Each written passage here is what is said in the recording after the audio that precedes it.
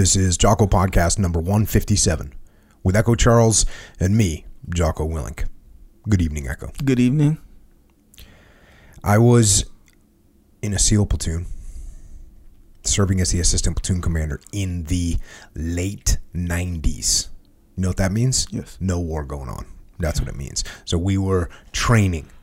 We were training hard, and this platoon that I was in at the time, we were going through urban training, urban combat training. And we were pretty far along in the training, and we were starting to get our simunition, which is like fake bullets, our simunition and paintball wars on. Force on force training. And we were doing like multi-day operations. So almost like a scenario, like you've got a full scenario going on. Like there's bad guys in the city. Yeah. You know, it's the concrete city, the fake city with concrete buildings that are pretty much just the shells of buildings. Right. And we're going against OP4 SEALs. We call them OP4. That stands for opposing force. So the opposing force, there are other SEALs who are role players pretending to be bad guys. They know our tactics. They know our techniques. They know our procedures. And on this particular day, they had captured one of our SEALs from our platoon. The bad guys, the role players. Was that part of the scenario or just... They made it part of the scenario. Got it. So whatever they did, they caused confusion, they caused mayhem, they end up with one of our guys. Got it. Okay, just on their own, though. That wasn't part of the overall training. Well, it is, you know, when I was running training, we always did that too. So it's just a long-standing kind of, hey, if you can capture one of the SEALs. Gotcha. Yeah. Okay, you know, it's like never leave a man behind. Right. Let's get him to leave a man behind. Right, Let's we'll see about that one now. So at this point, like I said, they had captured, and I don't remember exactly, but they'd captured one of our guys, and they had him in a building, and it was a pretty big building, like a pretty big but rectangular type building, 5 stories maybe it was 4 stories, but anyways, they didn't have him in the top floor, but they had him in like the floor below the top floor. So he's either on the 3rd floor or the 4th floor, I forget, but they have the guy in there. And remember, there's no power in the city. And the city is out in the middle of nowhere. It's a fake city. So you can hear everything, right? You can pretty much hear what's going on. So they have our guy, and they're like torturing him, mock torturing him. And of course, they're up there telling him, like, scream, scream louder. And he's yelling. And yet you know that they're feeding him what to yell to try and get us all riled up. He's screaming, they're going to kill me. They're going to violate me. He's screaming. So they're having a good time with it. And so our standard operating procedure was like, oh, you know what? Okay, so there's a building needs to be cleared. We go and we clear the whole building. We start on the ground floor. We clear every room. Then we go up to the next floor. We clear every room. We go up to the next floor. And that means that there's not going to be any bad guys that get into your train. There's not going to be any bad guys in between your force, which can cause a blue on blue. So when you're going to clear every room, that means you're going to move down these hallways and you're going to go from the bottom to the top. And that's kind of the plan, right? Sort of normal. And like I said, we knew where they were, so we immediately went, okay, we got to come up with a plan. We got to save our guy. Yeah. We're all fired up. Okay. And as we were doing this, you know, the standard plan come up, like, okay, we'll go in this east door and we'll clear the first floor, and the second floor we'll get to them, you know. And as I'm sitting there kind of listening to this, I just said, hey, no, let's do this instead. Let's just sneak up to the building, because you can get to the building behind other buildings. You could find a little sneaky way to get there. I'm like, let's sneak up in the dead space. Dead space is areas where the enemy can't see you, or where you can't see the enemy. It's just areas where there's no line of sight. I said, let's go. And there was external stairs, like a fire escape on the outside of one. I said, let's go straight to the floor he's on. We won't clear any of the other floors. We won't clear any of the rooms. We'll just go right in the hall. We'll go directly to where he's at.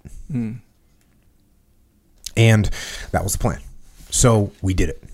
And yeah. And the thing was, that was a kind of a new idea, right? Like, hey, let's just, dude, believe me, I'm not saying I'm the first guy that ever thought of this. I'm not. I'm just saying our mindset at that moment was, hey, this is what we're being trained to do. We'll do what we're trained to do. So for anyone that's listening, for any of my team guy brothers that are like, you didn't think, I'm not saying I thought of it. I'm saying at that moment in time, we were focused on doing it one way. And I said, oh, let's do something a little bit different. And then once I said it, everyone's like, yeah. Because there was like everyone knew that was the right answer, right? But you just had to have that different look at it for a moment. And so we did it. We went to the external stairwell and we went up really quiet. That's the other thing. We were like, we're not going to say, because you're in a room, you call it clear and you say next room and all this other stuff. We weren't going to say anything. We were just going to stay quiet. So we went all the way up the stairs really quietly. We walk in and we can hear him yelling out the window like, "Come, you better get him quick," and all this stuff. And then we go into the room silently and shoot all the Op 4 in the back. We killed them all and we saved our hostage. And there was one SEAL cadre who we gave and I'm not going to give his actual nickname, but his nickname was along the lines of Simmy Jimmy, because simunition was simunition what we used, and Simmy Jimmy was really good at being a bad guy. And and he would laugh at us. You know, we'd be moving through a building and you could hear him like, if he shot you in the neck, and he'd be aiming for your neck or your nuts, like he was going to get you. He was having a good time with it. And that's what you want. You know, you want your guys to go hard. So Simmy Jimmy, we got this moment with Simmy Jimmy, shot him in the back. And they were stoked. You know, you could see, even though they want to win and they want to beat us, but they're still stoked. He wasn't cackling. He was, he was stoked on it. And so they died. We saved our guy. So my point in this is that sometimes you have to do things that the enemy's not going to expect, that people aren't going to expect, that your competitor's not going to expect. The hard part about doing that, it isn't actually doing the thing that they don't expect, right? It's because, like I said, this is not what I said to do. Wasn't this, miraculous eureka moment of tactical genius? It wasn't that. This was anyone that would have taken a step back would have said, like, that's a good call, let's do that instead. But we were all wrapped up in that situation. And so you want to learn how to do that. You want to learn how to, and again, it's about detaching, but a couple things that'll help you with that. One is, don't be the person that's planning everything. Right? Don't be the person. And it's hard, especially when we talk about extreme ownership. And everyone wants to be a leader and they want to step up. Try not to be the guy that comes up with every plan. Literally try not to be that guy. Now, are there times when you're a lower member where you want to step up and come up with a plan? Yeah, I'm talking about when you're in an actual leadership position. When you're a junior and you're trying to learn and you're trying to bring forth ideas. Yeah, man, come up with some plans, shoot that idea up, because you're throwing out good ideas that are going to get bounced off the boss. But when you're the guy that's in charge, try not to be the guy that plans everything. Try not to be the guy that makes every single call. Let the subordinates plan, or let the superiors plan. Let other people come up with plans. Now, are there situations where you got to make calls? Of course there are. There's a dichotomy, right? But in that particular situation, I didn't feel the need that I had to be the guy that came up with the plan. Let other people do that. And if someone else had come up with that standard plan, and I hadn't detached, I would have been like, okay, cool, that's what we're doing. We're going forward. But you have to allow other people to come up with plans. The other thing is, recognize that the way that of doing something might not fit. You might not know everything. It's a good thing to always think to yourself, you might not know everything, right? That's a good idea to have in your mind. Or is that what I know might not work? That's something else. What I know might not work. That's another really smart thing to constantly replay in your head. Hey, what I know might not work. That's it. Then, so that means you got to have an open mind. And then you got to remember, of course, that rules, sometimes you have to break rules. You have to be very judicious when you decide you're going to break rules, and there's some principles that you cannot violate without massive reason, without a massively heavy reason and a way to mitigate the risks of breaking whatever those fundamental rules are, like cover and move. Cover and move, you should never violate cover and move, ever. Except for when it just makes sense that you need to violate it. So that story right there kind of leads into the first question of Q&A, which we haven't had Q&A in a while. And the first question is, well, go ahead. First question. You recently said Hackworth was a rule follower most of his career, but in About Face, the book, he always talks about how he went against his commander's rules. How do you play the game, but also act like Hackworth? Yeah, and so this is a classic example of the dichotomy of leadership with regard to obeying rules. And Hackworth absolutely obeyed the rules, and he obeyed them to the extreme sometimes. If you remember in the book, he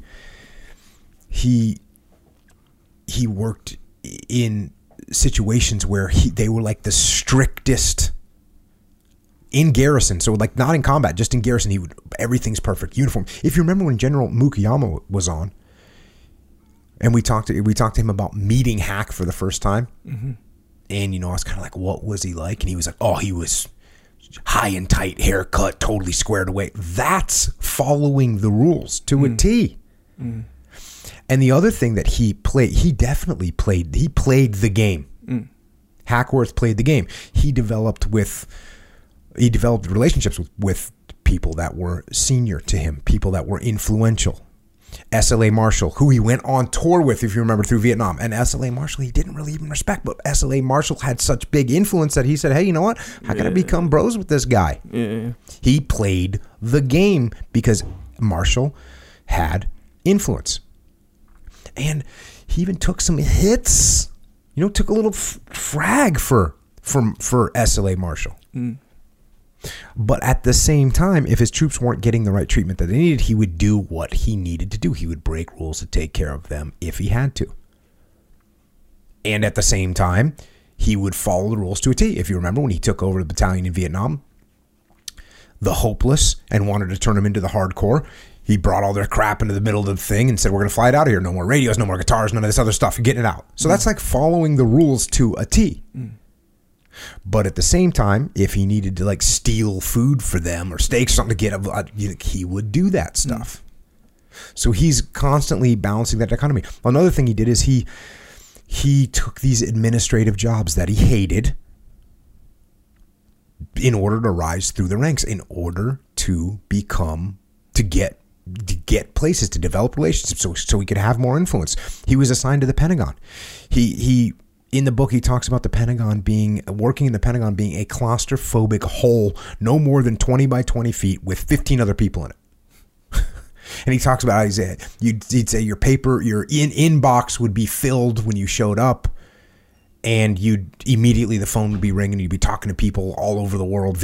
All the people in Vietnam, they're calling you at their time zone. And so he didn't like this job.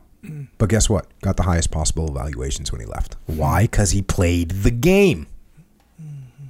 And he built these relationships with all these colonels and all these generals and all these people that had influence. There's Glover Johns and Pearson and countless others by doing what he needed to do. And then when he needed to, he broke the rules.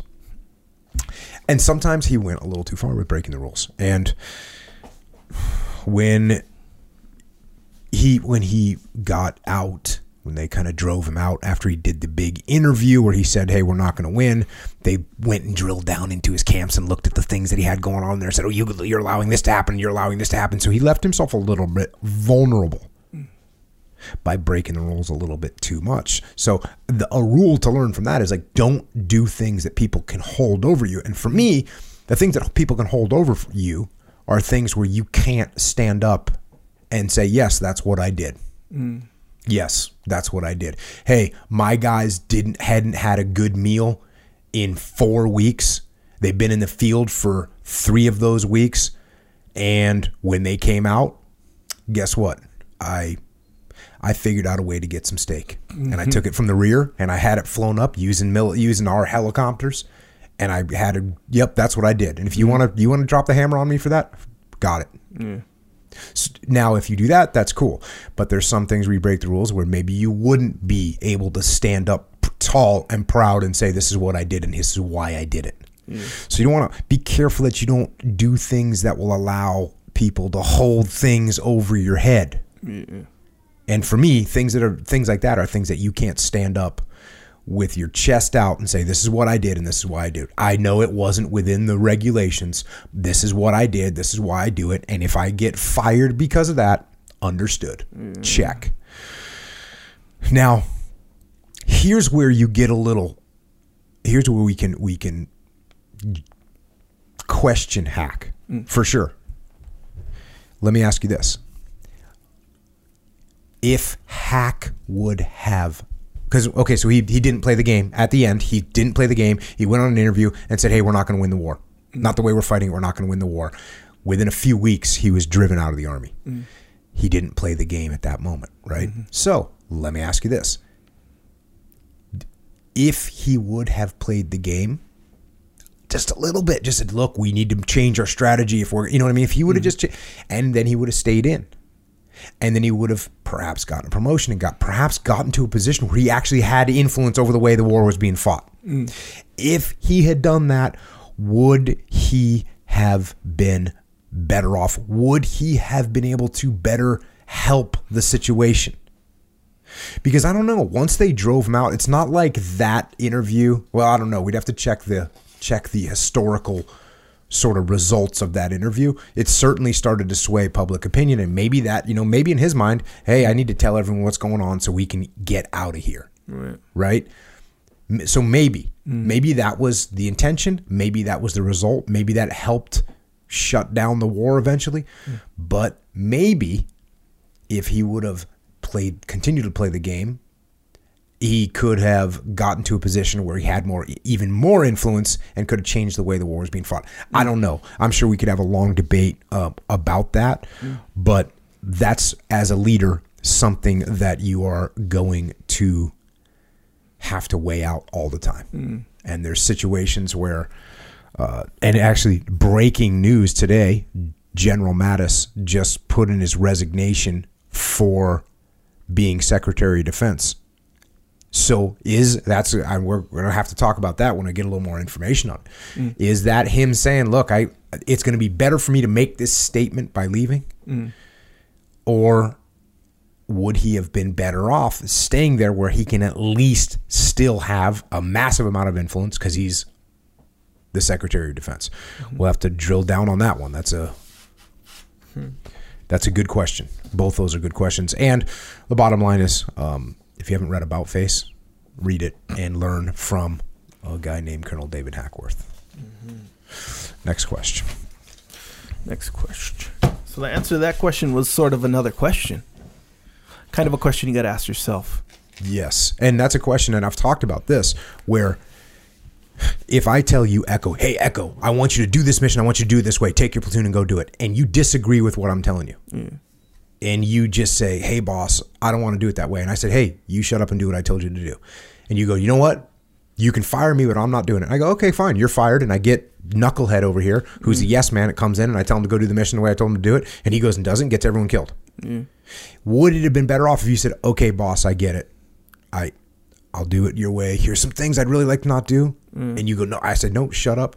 And then you take your guys, you mitigate everything that you can. Actually, there's an example of this in Band of Brothers, where Major Winters is being told, hey, send a reconnaissance element across the river again tonight.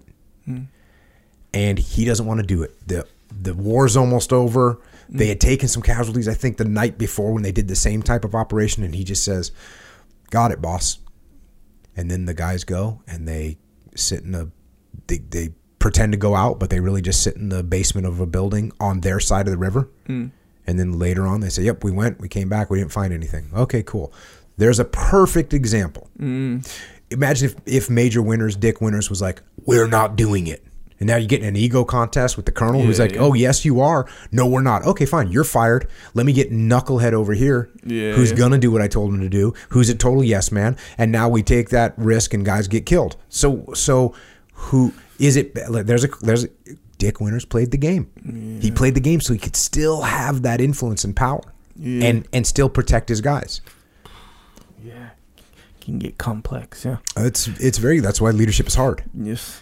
It's weird though, because when you say it's complex, when you say leadership is hard, at the same time, like if you're a principled human being and you have principles and you know what's right and you're doing the right thing for the right reason, the decisions are actually usually a little easier. Clear, clearer. Yeah, they might not be easy, but they're clearer. Like, I know what I'm supposed to do here. Yeah. I got it. Yeah. I'm gonna figure this one out. Yeah, and this I think applies to most scenarios where, like, if you think of the big picture where if you're like, hey, I'm going to consider myself after everything's going to be said and done, it kind of goes along with what you said, like, oh, can you stand up and be proud?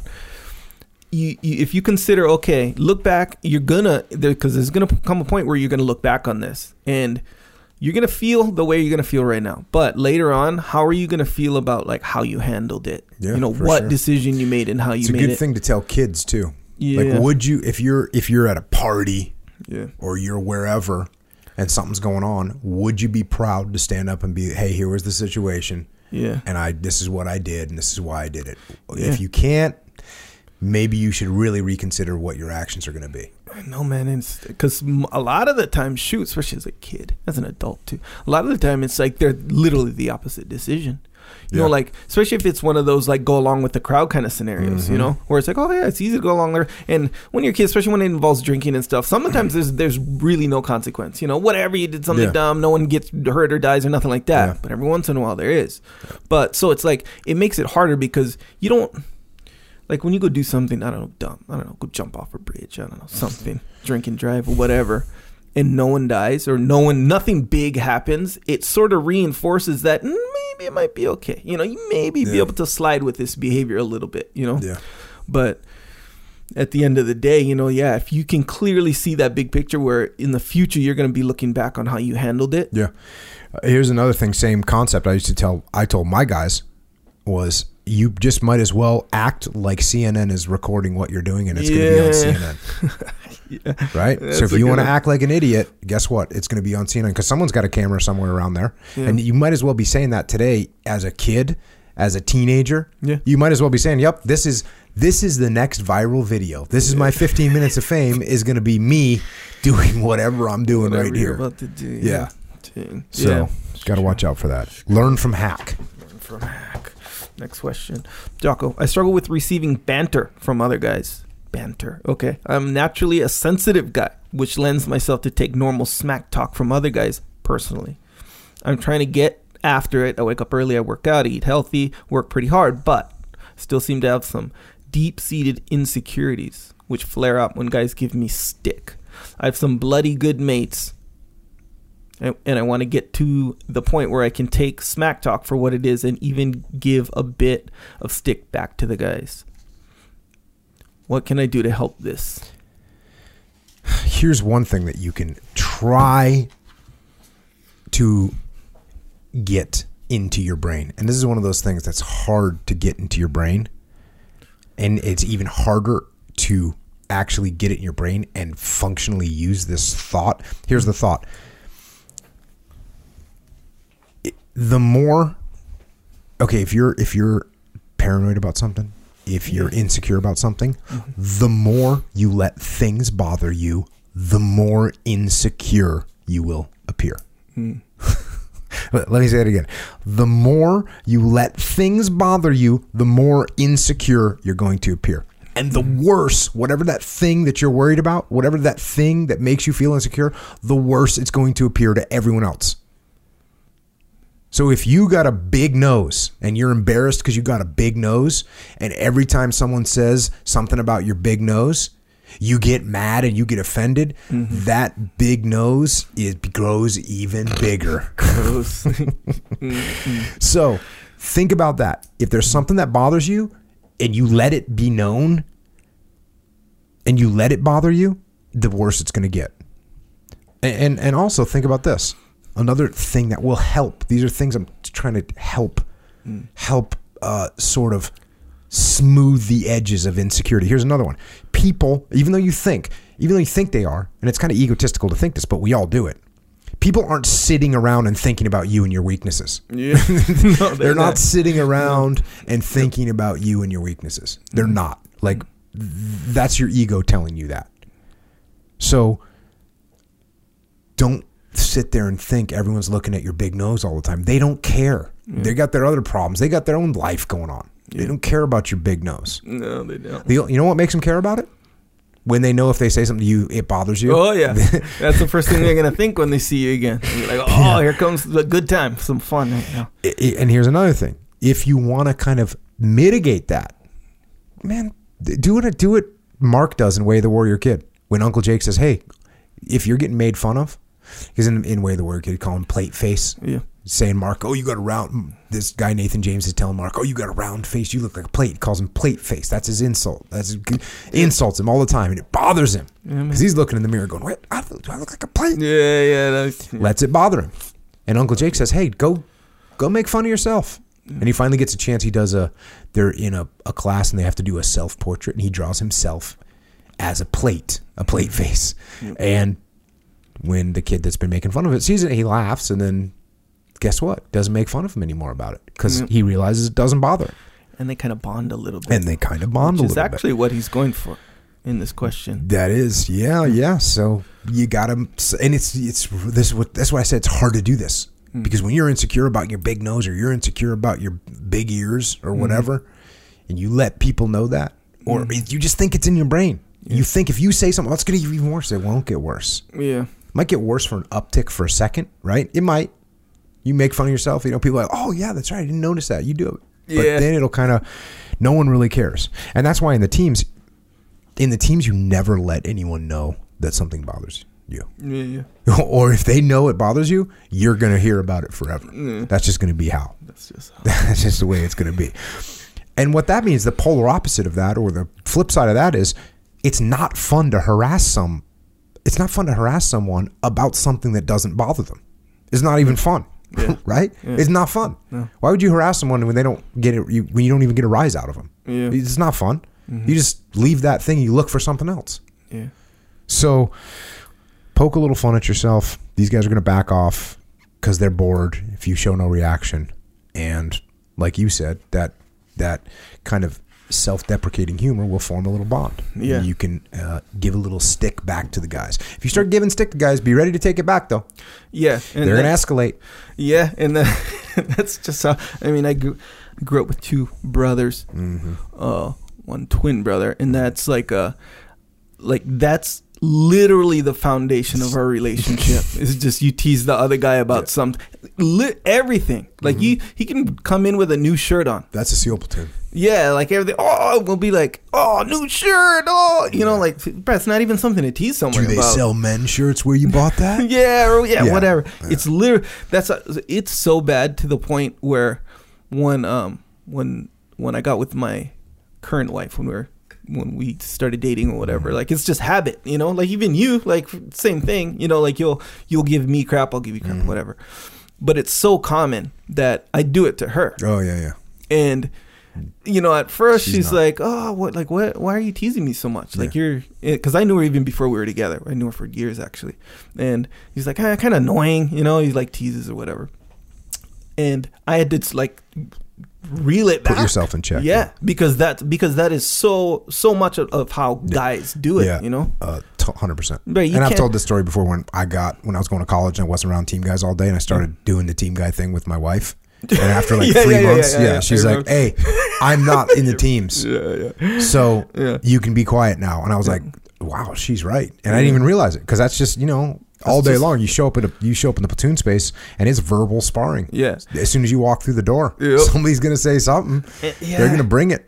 And what's interesting is how he's like, I want to get to the point where he can smack talk. The thing is, I would agree with this, probably even 110%, which is hard to agree 110%. But I feel this way probably stronger than him. Like, you ever been around someone who like you just can't really joke around with? Like, I'm not the kind of guy who I'll tease someone and try to like make them, especially if I don't know them good or whatever. But if you're around someone who like can't really take it, you can't joke around with them. It's like, man, I don't want that guy to be there, man. So I wish he just wasn't. I'm not mad at him, but I don't want to hang around with that guy. You don't want to be that guy. No.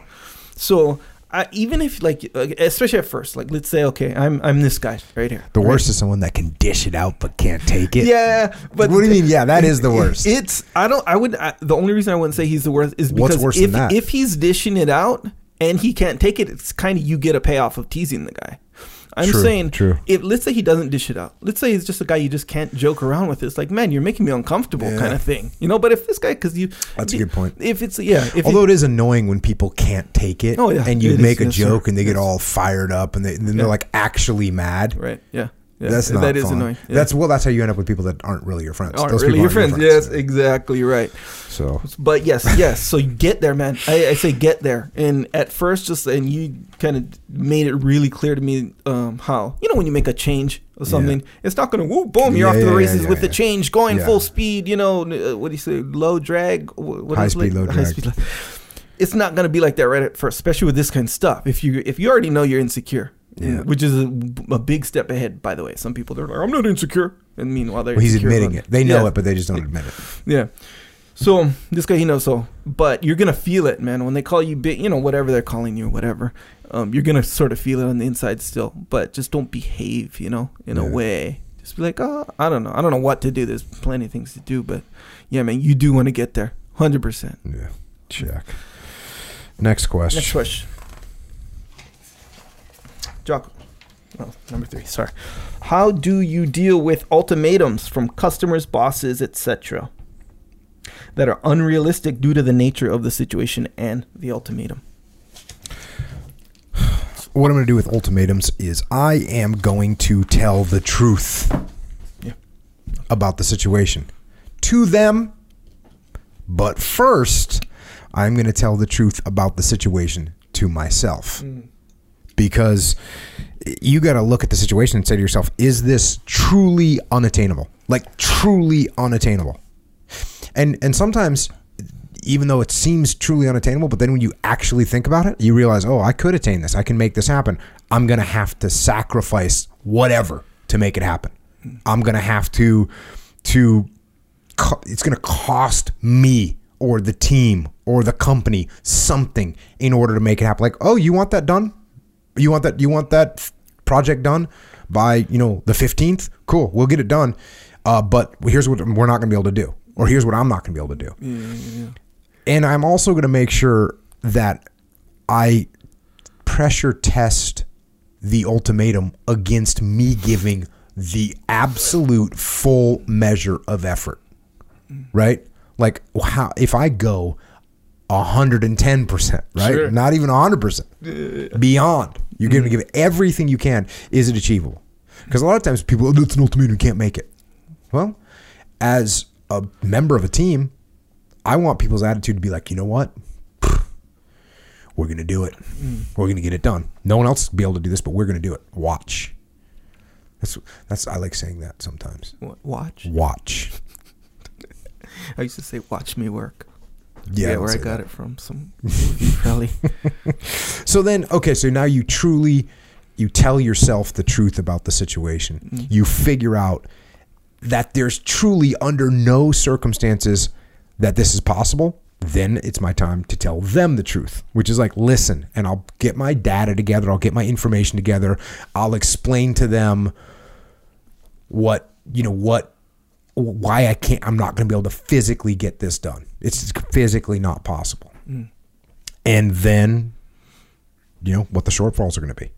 Now, and once I explain that to them, if they're completely unwavering, because if you explain everything and you put your data together and you say, look, the bottom line is to assemble this many pieces by our best 2 people on the team, it takes them an hour each, and you want us to assemble 14 of them in 3 hours. It is not possible for us to do that. And even if you gave me more people, it doesn't matter. They don't know how to do that. So it can't be done. I need at least 6 hours with those, whatever it is. If they're unwilling to waver on the ultimatum at all, like, no, go, you need to get it done. You need to get it done. Well, then what I'm going to do? Okay, I'm going to try my hardest. I'm going to buckle down. I'm going to do my best. I'm going to see how close I can get to achieving the goal. I'm going to have fun. I'm going to go so hard that it's going to get nuts. Like, we're going to get it done. Yeah. And then if we fall short, which we will, because I figured out there's no physical, humanly possible way to make this happen, then what I'm going to do is I will go to them and I'll explain the things that I am going to do differently next time in order to meet their goals, right? I'm going to say, listen, you know what? I should have asked you earlier if this was a possible thing, and I should have had backup plan. So here's what I'm putting into place now to make sure this doesn't happen again. Or, hey, I am going to need more manpower so that if we run into this again, I've got the people. It's my fault for not staffing us up correctly. Or I need to pay more attention to what's happening in the future so that I can have better awareness of when this type of situation will unfold so I can have my team prepared for it. Or these complexities that happened, I didn't explain them to you well enough. And so if I do a better job of making you understand the difficulties of making this happen, hopefully you'll realize that more time is needed. So I'm not going to go in there and throw up my arms and say, see, I told you so. Yeah. You were stupid. I was right. Because then that's just sabotage too. Now they don't believe you anyways. Yeah. Now when you say, well, we couldn't get it done. See, like I told you we need more time. And they're like, yeah, of course you went into it thinking you were going to fail. And guess what? A self-fulfilling prophecy. Good job. Yeah. Good job. You proved yourself to be right, loser. Demoted. And that's what I do. Up and down the chain, by the way. Ultimatums can come up and down the chain of command. Hold the line. Do your best. That's what you do. Yeah, that seems... And tell the truth. It all starts with telling the truth. To yourself. Yeah. And then to your people that you're customer. Yeah. Client. I want this foundation poured by such and such a date. Yeah. Hey, we will do our best. Here's the shortfalls. Yeah. Whatever. Yeah. Like that's the way it is. Yeah, and that's a big one. I like where I kind of learn this from you, where it's because you can like to tell you like, oh hey, this can't be done. Like you get to the point in your mind where you're like, we both know it can be done, but I'm just, given my current rest and sleep schedule and, I got this show I like to watch at night. That'll kind of, it's like that kind of situation. Hawaii 5-0 out. We don't want to miss that one. Exactly. So it kind of shapes up to be like that, where it's like, look, we both know. And I don't know, like if there's a boss who's like just grinding someone into the ground, okay, that's a whole different scenario. But yeah, at the end of the day, like if you're truthful and it's like, hey, get this done or you're fired kind of thing. And then you start with the truth that you say, you'd be like, can I get it done? And then you really think, let's say like you were going to die or something. I don't know. You could get it done. Yeah. A lot of the time. I'm not saying all the time. Of course. The amount of times in my naval career, let's call it, when I was in the Navy, that guys said to me like, we can't do it. I can't even remember times because guys would just be looking at me like damn it. Like I know yeah. They wouldn't be like, well, I don't know, Jocko. I'd be like, hey, look, here's what we got to get done. Yeah. Think we can do it? And they'd be like, yep. Good, because we're about to go get some. But yeah, and obviously some situations are more serious, like you're not gonna, I don't know. Yeah, for sure. But yeah, that telling the truth thing. Tell the truth. Yeah, I do speak from a position of luxury where I have the truth reflected at me pretty accurately on a pretty regular basis. So I'm not saying it's that easy to tell the truth, but if you just try hard, try genuine. You got to be genuine, right? Genuinely be like, yes, this is true about myself. Do it. Check. Next question. Question from the next podcast. Is your wife disciplined? How do you navigate a potential mismatch between you two? What about when family non-discipline costs you unexpected time and energy taken from your goals? Family non-discipline. Yeah. What? Like my family's not being disciplined? Yeah. Not on board or whatever? Yeah, they're not on board with the program. My wife she runs a tight ship and is disciplined in a little bit of a different way than me. Mm-hmm. Then she's not the same as me. And if that were to cause some kind of a conflict between us, well, then that's my fault for not communicating with her and allowing her to understand my perspective and understanding her perspective. So, for instance, what's the situation, right? Oh, my wife wants me, she wants to spend time with me in the morning, whatever, right? What do? Wake up early and work out. Before she's awake, you're working out. Earlier, okay? Yeah. It's not her fault. It's not her fault. It's my fault. Well, what about when, I really want to eat dinner with you at night? Okay, cool. I'll eat dinner with you, and I'll stay up later at night so that I can get my work done. And that's fine. You go to bed. That's not my responsibility. That's not your responsibility. That's my responsibility. It's not your responsibility to mold your life around my whole life, right? That's not the way it is. And by the way, when the family is doing something that is taking away, what does he say, my energy? Taking away my energy and taking away my time, then I fix that problem. And when I say that I fix the problem, I don't mean I fix them. Yeah. I don't mean that I impose my discipline on them. Yeah. It might involve some adjustments or some attempts to get adjustments, but I'm not. Be this really simple. I don't blame my family when things don't go right. Yeah. I couldn't work out today because my kid was sick. My daughter spilled the milk, and it's like, hey, this is the same. This is just about ownership. Like, if you just want to blame your family when you're weak, or you make a mistake, or you didn't organize, or you didn't explain to people correctly, then that's the way it is. I can say this too. Your family is not you. Your family is not you. They aren't on your program. That's not their deal. Hey, if they're on it, great. That's cool. My family's not all on my program. That's not the way it works. You impose? Oh, that's fun. Where's that get you? You want to impose your program on everyone in your family. What are they going to do? It's the same thing that happens with any team. If you start imposing your strict discipline on them, cool, you can get them to do what you want them to do at that moment. Guess what they do as soon as they get the opportunity to rebel against you? They rebel. You get a mutiny. You get a kid that's rebellious beyond the norm. That's doing things that's actually gonna really reject you. So you don't blame your family. Fix the problem. You know who you have control over? You. You don't have control. You don't have control over your 9-year-old kid. You might think you do, but you don't. You don't have control over your wife to just make her, get in the game. Yeah. Oh, you want to stay on the program. You want to cook whatever, 14 chicken breasts on a Sunday night, so you got 2 a day during the week.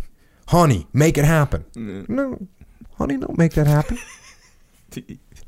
If you are a good leader and you explain what your goals are and you get her on board with the program, then yeah, guess what she's doing on Sunday night? Helping you cook some chicken breasts for the week. Yeah. But this is just like anything else, man. This is just like any other leadership situation. You want to blame the team when something's going wrong? That's not going to get you a solution. Yeah. You need to take ownership of the problem. You need to get the problem solved. And when I say get the problem solved, this doesn't mean impose your will on the team. That means you need to lead the team. Yeah. And there's a big difference. Yeah. So get some. Yeah. Yeah, I can relate. And by the way, the better, just like anything else, just like Hackworth, the better relationship that you build with your wife and with your kids, guess what? The more flexibility you have. Oh, yeah. The more the leeway they give you. Mm-hmm. The worse relationship you build with your wife and kids, the less flexible and the less leeway and the less chicken breast you're going to have cooked for you. Yeah, that's true. They're not in the game with you. Yeah. So build a relationship. I know that might sound like, oh, well, we're married, so we have a relationship. Not necessarily true. Yeah. No. Build a relationship. Yeah. Make them understand where you're coming from. Make them understand what the strategic goals are. Yeah. Make them understand, just like in a leadership situation, make sure they understand how the strategic goals that you're trying to achieve for yourself will then come all the way back down and impact them in a positive way. Because, by the way, if you're doing things strategically that are going to help you, that are going to screw over the rest of the team, or in this case, family, guess what? You're not going to get support for those goals because they're not helping out the team. If you're doing it for yourself and yourself only, that's problematic. Yeah. So if you're, hey, I want to work out. I want to get, I want to work out. I want to train jiu-jitsu every day. Okay, well, how do I benefit from that? Yeah. Honey. Yeah. Okay, well, let me tell you how. Here's my plan. in 6 years, I'm a purple belt right now. In 6 years, I'm going to get my black belt. And when I get my black belt, we're going to open a school. And when I open a school, guess what we're going to do all day? We're going to teach jiu-jitsu. We're going to hang out at our gym. We're going to have a good time. That's a strategic goal. I need you in the game with me right now. That's totally different than I want to train. Yep. I'm a man, yeah. Don't keep me from this. Don't keep me from this. Well, yeah, and that's depending on who you are, obviously, but I would even say that's, speaking from my own experience, that's even over saying it, really. Like, let's say you take jiu-jitsu or working out or whatever. Yeah. To do that. But I get the example for sure. No, you're going to say something much more simple. Yeah, like, hey, easier, way more. Babe. Just say, hey, this part of my life, even if it's new. I know our family's chaotic. You need my help with the kids and whatever. Be like, but hey, this means a lot to me, and it makes me feel good, makes me, a happy person or whatever. Can me and you, can we make this work? Yeah. Can we do it? What do you want from me? You know how you like this other thing? Sure, yeah. I want to support you doing that. Here's where I need support. Yeah. You're right. Yeah. This thing puts a smile on my face. Yeah. You want me smiling around here? That's what. And people, I'm sure someone's going to bring up the fact that there were times when I was in the games and I would come home from work at 7:30 at night. Mm-hmm. I'd pick up my gym bag. I'd drop off my work bag, and I'd just walk. I'd go, oh, hang on, I'm going to train. Yeah. And there was a few times where she did not want me to go train. Tears in her eyes. You got to be kidding me. You've been gone all week. You've been gone for 2 weeks. You come home at 7:30 and you're going to go train instead of eating dinner with us. Yeah. I was like, yep. The reason I bring that up, because I know someone's going to bring up, that's not good leadership. Yeah. That's not me being cool. Yeah. That's not me building the relationship. That's me moving in the other direction. Yeah. So that's not what I'm saying to do. But if you come home, hey, look, here's the deal. Here's what's going on. Here's why. You know what? I come home from work. I got a lot of stuff in my brain. I'm in a bad mood when I come home. And I don't want to be in a bad mood around you. Don't want to be in a bad mood around the kids. Mm-hmm. I'm going to go train for an hour. When I come back, I'm going to have a smile on my face. Watch. Boom. Yeah, man. And that's actually, my wife eventually told me, like, oh, when you don't train, you're not nice to be around. Not that I was intentionally going, oh, you get to train. No, but you just have the... You don't have that release. Yeah, it's that is a real thing for sure. I mean, it's manageable. Everyone's different, I think, obviously. But you could even say something even more, because that's a hard one to sell sometimes to some people, to be like, hey, I'll be happier, Yeah. Then they'll be like, well, or except for that, I'll be happier means we'll be happier. Yeah.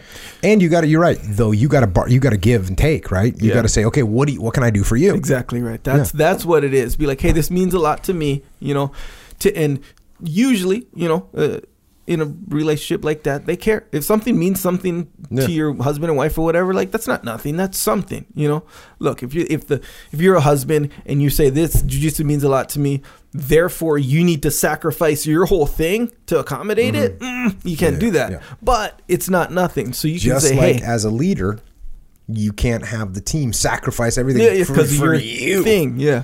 Exactly. Hey, if we do a good job on this mission, I'm going to get promoted. I know, or hey, if we do a good job with this product, I'm going to make more money. Yeah, it's more for our bottom line. It's more from my bottom line. It's more profitability for our shareholders. No one cares. The front line doesn't care about profitability for the shareholders unless they understand how it relates back to them. Yeah.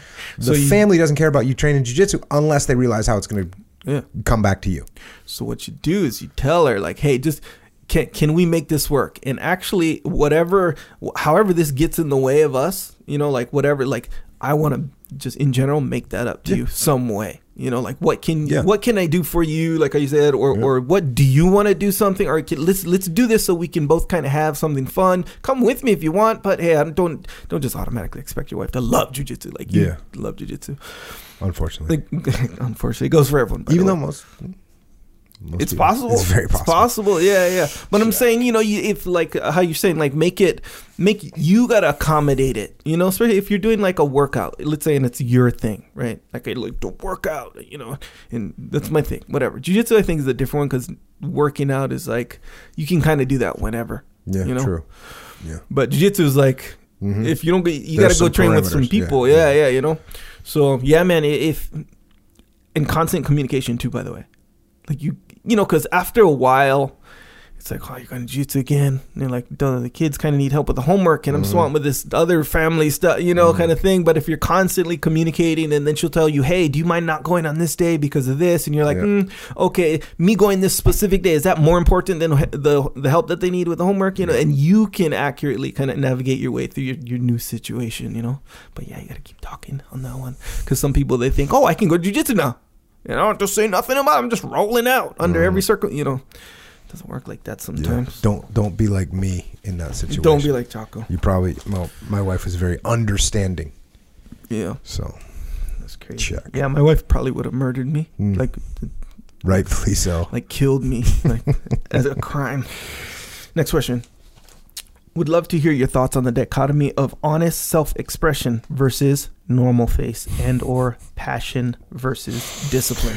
If you aren't caught up on all the podcasts, Normal Face is a game I used to play with my kids where they would have to keep an expressionless face, or what I called the normal face. Good game, by the way. And I would line up my kids, and they would have to keep that face. And then if they changed their expression anyway, I would hit them in the head with the inside cardboard roll of a thing of wrapping paper.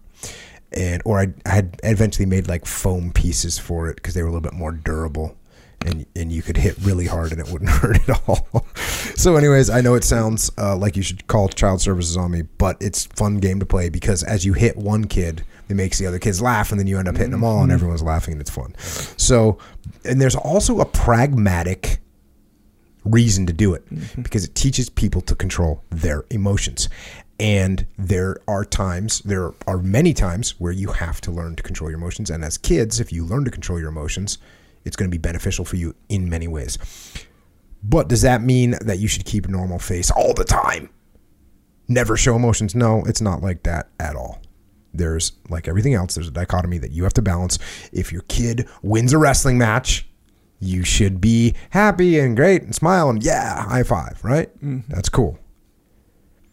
If you bite into a amazing piece of prime rib that your wife cooked for you, then you should raise your fist to the air and say yes. My wife, the first time she ever cooked prime rib, she's we didn't know this, but she has a talent. She cooks dry chicken, prime rib. She knocks it out of the park. Okay. First time she ever cooked prime rib, and I smelled amazing. I was like, oh, I took my first bite. I looked at her and I looked up at her and I said, I want to redo our vows for marriage. Renew the vows. Yeah, renew the vow. What does it redo? Renew the vows. So yes, scenarios like that, yeah, you want to show your emotions. And here's something: if your team slacks off and if you fail the mission, you fail the task, of course you're going to own it, but you might want to show a little anger about what happened so that everyone knows, like, oh, Chaco doesn't normally get mad, and he's mad. Mm-hmm. And so we really did something bad. And even though you're blaming it on yourself, like, I can't believe I let this down. You know what I mean? Like, you show a little bit of that, people go, okay. So there you're going to show some emotion. If you get bad, if you get news that you got a friend that died, you got to let those emotions out. There's all kinds of situations where emotions are not only acceptable, but they're needed and they're required. And in fact, if you don't have emotions in those situations, that's horrible. You need to have them, not only as a person, as a human being. You need to let out your emotions sometimes, but as a leader, if you don't show any emotions at all, no one's going to follow you. There's no connection between you and the people on your team. And if you just sit there and think about people that you've worked for that didn't show emotions, you had no connection with them, you don't care about them, you'll leave, you won't go the extra mile to get the job done. So you have to show emotions. But of course, there are many times in life, in the world, where showing your emotions are going to have a negative impact on your situation. You give up the takedown in a jiu-jitsu competition, and you show it in your face. That person just thinks, I just broke you, right? Yep. You don't want to show any emotion there. Boss tells you you're getting stuck with the underperforming team. Don't show any emotion, right? Don't, oh man. Don't do that. But hey, what about this? Here's a good one. Boss is giving you feedback that you don't agree with. Roll your eyes. You know what I mean? The heavy sigh, the clenched teeth as you're trying to listen with this person. You don't even respect him. He's telling you, what's that going to get you? Not going to get you anything. Then showing that negative emotion there, you need to keep normal face in that situation. Your kid's doing something that's annoying. It's trying to test your patience. And they're just trying to piss you off. Don't let them. Keep it in check. Get told to go to the other line in DMV after you've been waiting for an hour and one. Don't freak out. Don't show any emotions. Got it. Yep. Here's another one. We already talked about this one. Your friends are poking fun at you because you missed a shot at the range or you got lost on a land navigation course or whatever. Don't get all mad. Don't get frustrated. Don't show any emotion. You know, they make fun of your haircut. They make fun of your accent. They make fun of whatever. Don't show emotions. Don't freak out. That's the other balance. Now, there are also times where you might have to force yourself to show some emotion just to get the point across, right? Your kid hasn't listened to you after 5 or 6 violations. You might have to show some anger. Or they do something that's going to get them hurt, right? You got to show some emotion so that they realize that was real. But flying off the handle and losing your temper is almost never does you any good. So, yeah, you have to be balanced. In order to be balanced, you have to be in control. And in order to be in control, you have to detach from your emotions so you can control your emotions and not let your emotions control you. Yep. I think we already talked about this one part before where, like, you know, like with your kids or whatever, and you fly off the handle, not fly off the handle, but you show emotion, you raise your voice and yell at them because this one is important. This lesson that I'm teaching, you obviously didn't get it before or whatever. Here's the thing, you can't do that every single time. You know, every single lesson, like, okay, it was effective when I raised my voice. Let me just raise my voice now, right? Logically, if that is what induces their compliance, let me just do that. But it doesn't work that way because after a while, they're like, oh, bro, it's all just dumb noise. No. So, yeah, you got to be like normal face. Yeah. Or, yeah, just be like normal face, everything, you know? And then, like, the one time you use it, it's like what do you call there's this video game I used to play. It's like you could just press the button and you blow up everybody. Anyway, long story. But, yeah, don't use it all the time is what I'm saying. Just use it, like, sparingly. You see what I'm saying? Yeah, judiciously. Yeah. Cool. That's a good time. I do know what you're saying. Next question. I'm in college and I'm working towards going to OCS after I graduate. I work a food service job. I was trying to teach a 17-year-old at work why she shouldn't half-ass cleaning a fryer. I said because of unmitigated daily discipline in all things. That includes cleaning the fryer. And I did. She still didn't quite get it. I didn't say to her that I make the fryer spotless because if I can't manage to clean the fryer, how can I expect myself to lead people in the military? Ipso facto, war.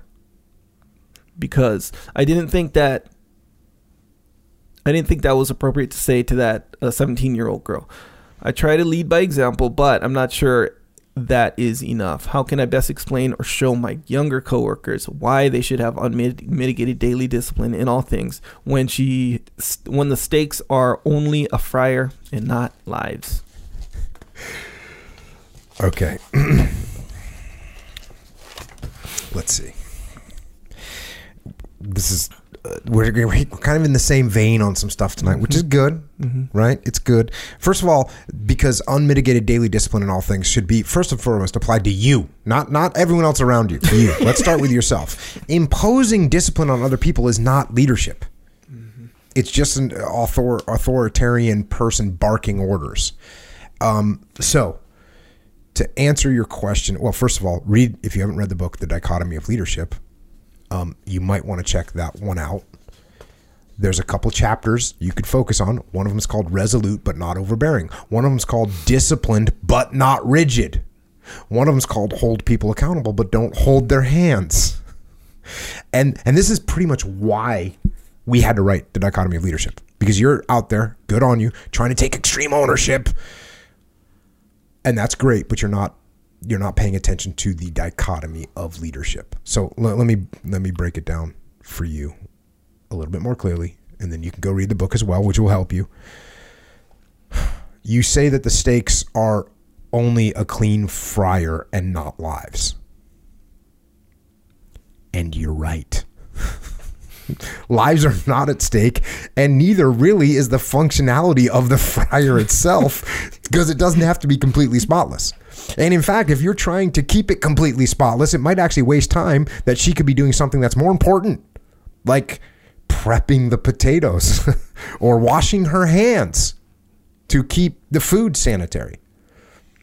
So you need to think about that, how truly important. Like when you say, when I say, because I say this all the time, and I apologize for throwing you a little bit too far in one direction. Unmitigated daily discipline in all things. There's no departure from that.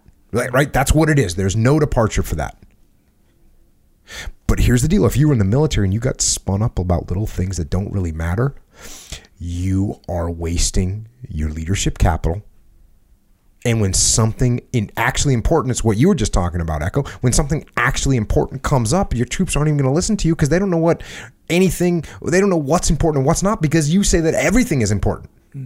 Like, hey, why do I need to stay on watch? Why do I need to stay awake during watch? That's not any more important to you than whether I have a stain on my shirt, because you're freaking out about everything. Mm-hmm. So how do I know what's what? Mm-hmm. Now, here's the deal. You can go too far in the other direction, and you can let people do whatever they want, and they can completely lack discipline, and the little things do matter. The little things do matter, but you got to remember they only matter a little. And if you waste your time and you waste your leadership and you waste your energy on things that don't matter or things that matter very little, then you won't be able to lead your team when it really counts. What happens is it's a slippery slope. It's a slippery slope. Mm-hmm. And if you let some things slide, then you let something else slide, then you let something else slide, eventually you've got no discipline. Mm-hmm. So you have to be careful of that. But at the same time, it's the other direction. What you end up in the other direction, if you impose unmitigated daily discipline in all things, you're going to end up like, here's a movie reference, Echo Charles, Animal House. Sure. Have you seen it? Yeah, I was young though. Okay, so you don't remember Niedermeyer? The ROTC guy that's just yelling at everyone. Yeah. You're worthless and weak. He's like that. He's a guy that's just barking and going crazy. And that's a comical example. But I'll tell you what, you want a real example? A real good example that you can check out? Once again, go and watch the first episode of the Band of Brothers series and check out Captain Sobel, the company commander of Easy Company. He is hardcore, and he imposes absolute unmitigated discipline in all things on his whole company. He holds the line. Mm. Oh, dirty weapon. No liberty for you. Mm. Pass revoked. Rust on your knife. Pass revoked. Uniform. Out of uniform. Creases in your boots or creases in your pants. Pass revoked. Oh, that guy's doing it. He's doing that unmitigated discipline in all things. And guess what happens to him? He gets fired. His troops hate him. Mm. He's worried about things that don't matter. Dick Winters, totally squared away. Worries about things that are important. And as an individual, and if you remember, I don't even know if they show this in Band of Brothers, but as an individual imposing discipline on himself, guess what he's doing during the Battle of the Bulge? Battle of the Bulge, middle of the winter, snowed in, don't have winter gear, they're freezing, they're dying. What's Winters doing in the morning? He's up and he's shaving. He's getting up and he's shaving. His battalion commander comes over and is like, bro, are you sure you need to shave? He's like, okay, just holding the line. So that's why we wrote The Dichotomy of Leadership. This stuff is a balance, and you have to learn to balance. You don't want to end up going and ending up like Captain Sobel. And I hope everybody has that tendency to want to control things, and they want to use discipline, and they want to use unmitigated daily discipline in all things. You want to use that as your slogan to beat people down. go watch the first episode of Band of Brothers and get your act together.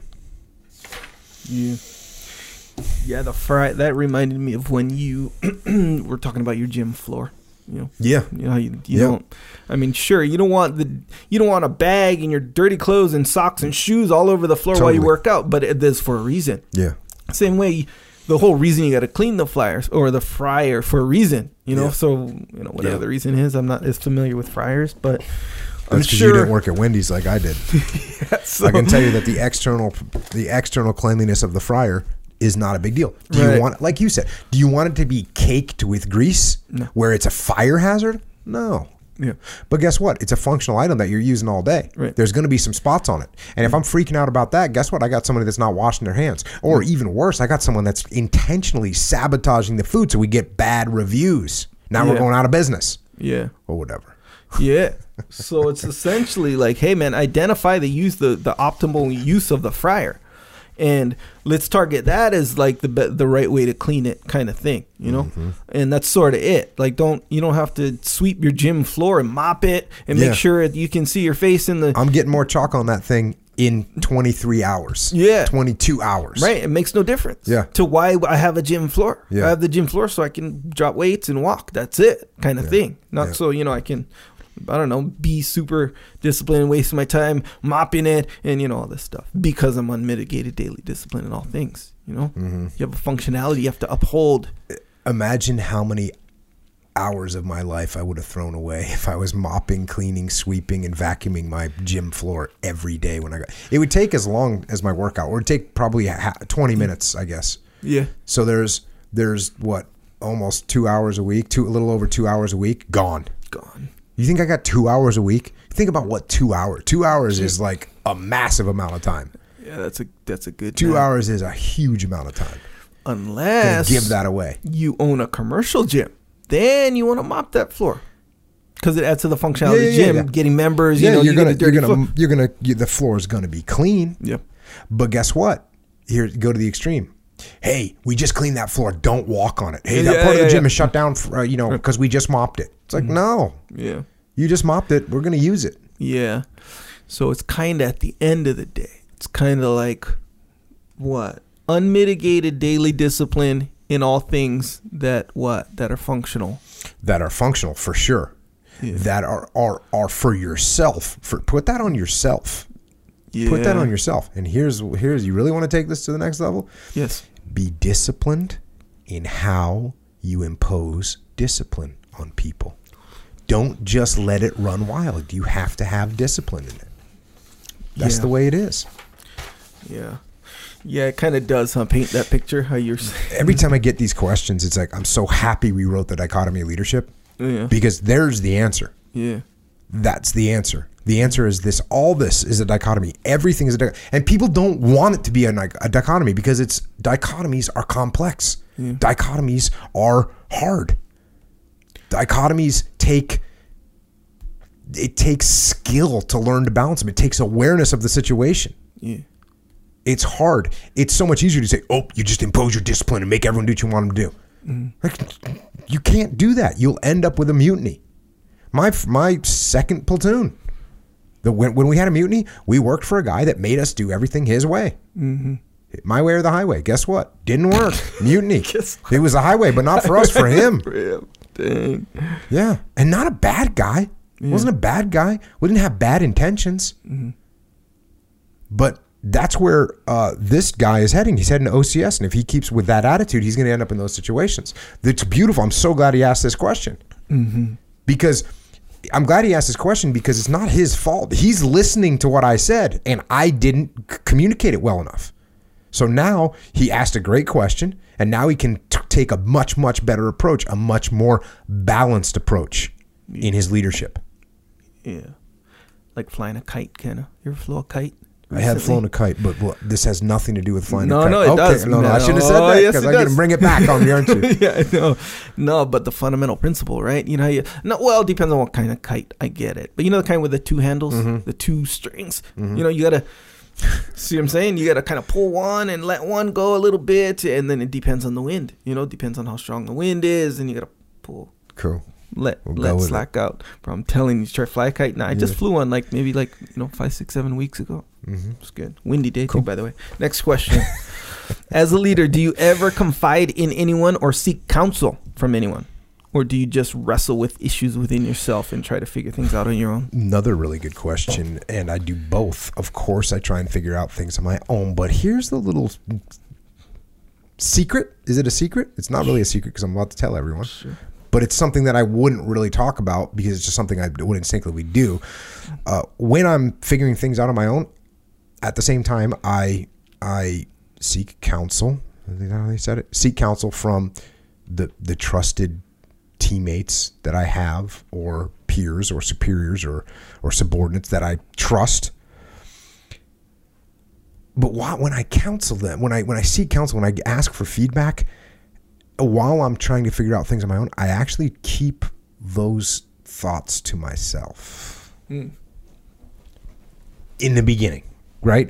I let other people tell me what their ideas are first. I want to hear what they come up with. Because if somebody comes up with a good plan, we're going with it. Like if it's, hey, you know what? That's a pretty good plan. We'll go with that. Because as I've said many times, I prefer to use one of my subordinates' plan over mine. I would rather use my subordinate's plan rather than mine, as long as it's tactically sound, because then they believe in their plan, right? And if it's not tactically sound, yep, I give them a little nudge to make some corrections and still use their plan because I want them to use their solutions and their plans. So that way, like I said, they have ownership of the plan. And when they're coming up with a plan, guess what's going to happen? They're going to get too close to it. They're going to do what I talked about in that opening story, which is they're going to be at low altitude. They're going to be staring at it right in the face. And I'm going to be allowed to remain detached and remain at altitude so I have a better perspective of the overall plan than they do. And that ends up making me look like a tactical genius, which is awesome. So I guess this is the secret. This is the trick or whatever. Don't talk so much. Don't talk so much. Don't feel the need. Don't feel the need. This is something you have to resist as a leader, as a person that wants to be a leader. Yeah. Leif always says something about people, aspiring leaders, right? If you're an aspiring leader, don't feel like you're the person that has to always come up with a plan or come up with a solution. Even when you are the leader, don't feel like you're that guy. In fact, it's better to not do that. It's better just to think and to just listen to what people are saying and watch their plans come out and get shot down and get reformulated and be improved. And if you hadn't said anything yet, guess what? The longer you don't say anything, the more people are going to listen when you actually open your mouth. So just kind of keep your mouth shut. Now, this is a little bit different because we're talking about like a plan, right? A strategy or something. What if it's something political within your team? You know what I mean? Then what do? What I do is the same thing. Like I will think, I will listen, I will discuss things with people and gather intelligence from them. I'll ask them some probing questions. But I'm not going to divulge what my position is because number one, that will influence them. It will make them react. And I don't want to influence anyone or make them react until I'm going to be able to influence them and get them to react and act the way that I want them that's going to benefit the team. So I'm going to ask some questions. What do you think about? Hey, what do you think's going on with Jimmy? He seems to be acting. Is he okay? I'll ask you. I'll ask him. I'll ask Mike. I'll ask Bill. I'll ask Jennifer. I'll find out what's going on. All of a sudden, Jennifer and Bill, they say something a little bit different. Oh, okay. See, I'm going to gather the political perspectives and listen. I'm going to let things unfold. I'm going to observe and relax and detach and listen and think and calculate. That's what I'm going to do. And dichotomy, if something needs to happen and I have to be decisive, I'm going to make a decision. We're going to go with it. I'm going to put it out there. So oddly enough, as a leader, don't talk so much. I know that seems crazy. The more you talk, the less people listen.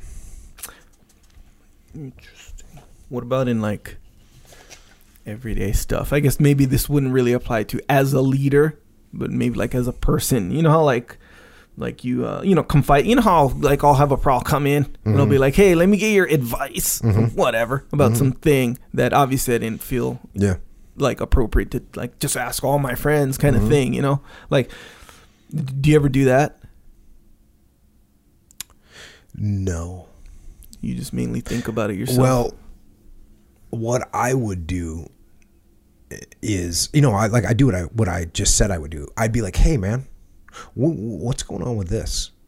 Yeah. Now, I guess if when you come and ask me something, you're asking me something. You always ask me about something I'm not a part of in any way. Yeah, that's so what I mean. It's different. So yeah, if it's like that, if it's something if there's someone that's completely outside the situation, I'll say, hey, this is what's going on. This is what's going on here. We had this happen. I got this situation. And just, for sure, I'll do that. Yes. So that is good. But if it's within the team, then I generally just won't come out and ask like, hey, what do I want to change this. Instead, I'll be like, hey, what would you change about? You know what I mean? Ask them what they think first. Yeah. Because you might have to make some adjustments. If I come in and like, Echo, we're changing the way we record this thing now. Here's what's happening. Yeah. And you're like, oh, okay. And you're listening. And the first thing you say to me is like, oh, that doesn't make any sense. Yeah. Now I'm an idiot. Especially when you say, well, here's why it won't work, Jocko. Boom. You lay out 3 things. Instead, if I was like, hey, man, what would you think about this issue that we're having? What solutions do you think we could do to solve that? Mm-hmm. And all of a sudden I get to listen to your ideas. And by the way, when you come up with one of those ideas and one of them sounds pretty good to me, guess what we're doing? That one. Now who's got ownership of that idea? You do. Now who's all fired up to implement it? You do. Yeah. And I didn't waste any leadership. In fact, I gained leadership capital because now you're like, man, Jocko's like, you trust me, dude. Yeah. That's pretty cool. He's letting me run this. Yep. Yeah. And as speaking from a person who doesn't necessarily, it doesn't seem like I necessarily get that big of a payoff to have that attitude. Like, I'm running this, like, and I don't know, for whatever reason. I never felt like that was a big thing to me, to be the guy running it. But I don't know, maybe it is, maybe in my subconscious, because I know that you do that to me. Mm-hmm. And that's why it's actually kind of funny, because you don't do it with big things necessarily. Maybe you will, whatever. But most of the time it's just some little teeny small thing. And I'm like, oh yeah, just totally not falling for it. I get it. It's a good tactic. But now that how you just fully just illustrate it. And meanwhile, I should know this. I do know this, really, that you do that. Here's the thing. It's not a bad thing. No. I'm not screwing you over. No, it's actually perfect. Yeah, it's actually beneficial to you. Yeah. You're actually are running things. Yeah. If I come and say, hey, what do you think kind of table we should get for the podcast? Or what, what do you think would be the best lighting system? Like, I know what I think. That's the thing I don't really divulge is I know what I think. Yeah. And you know what though, which I understand. But by the way, the table thing that I tried on that one, it didn't work. No, I failed a little bit. Actually, I failed because I should have put much clearer parameters around the table scenario. Yeah. For those of you that don't know what we're talking about, which is no one in the world except for us two, yes. We got a different table for our recording studio, which is right at this moment being expanded. But when we were still in the small recording studio, I forget why we needed a new table, just because the other one was too big. No, we were adding another camera. Okay, we're adding another camera and possible guests. So hey man, go grab a table. And the table that I had gotten in the past, let's face it, it was legit. It was legit. It's very legit. Echo goes and gets a table. I don't know if that thing cost $48, but it wasn't worth it. No, this thing was wiggly and small and weak. And anyways, that's an example where I didn't do a good job. And it's also an example of occasionally your vision isn't aligned.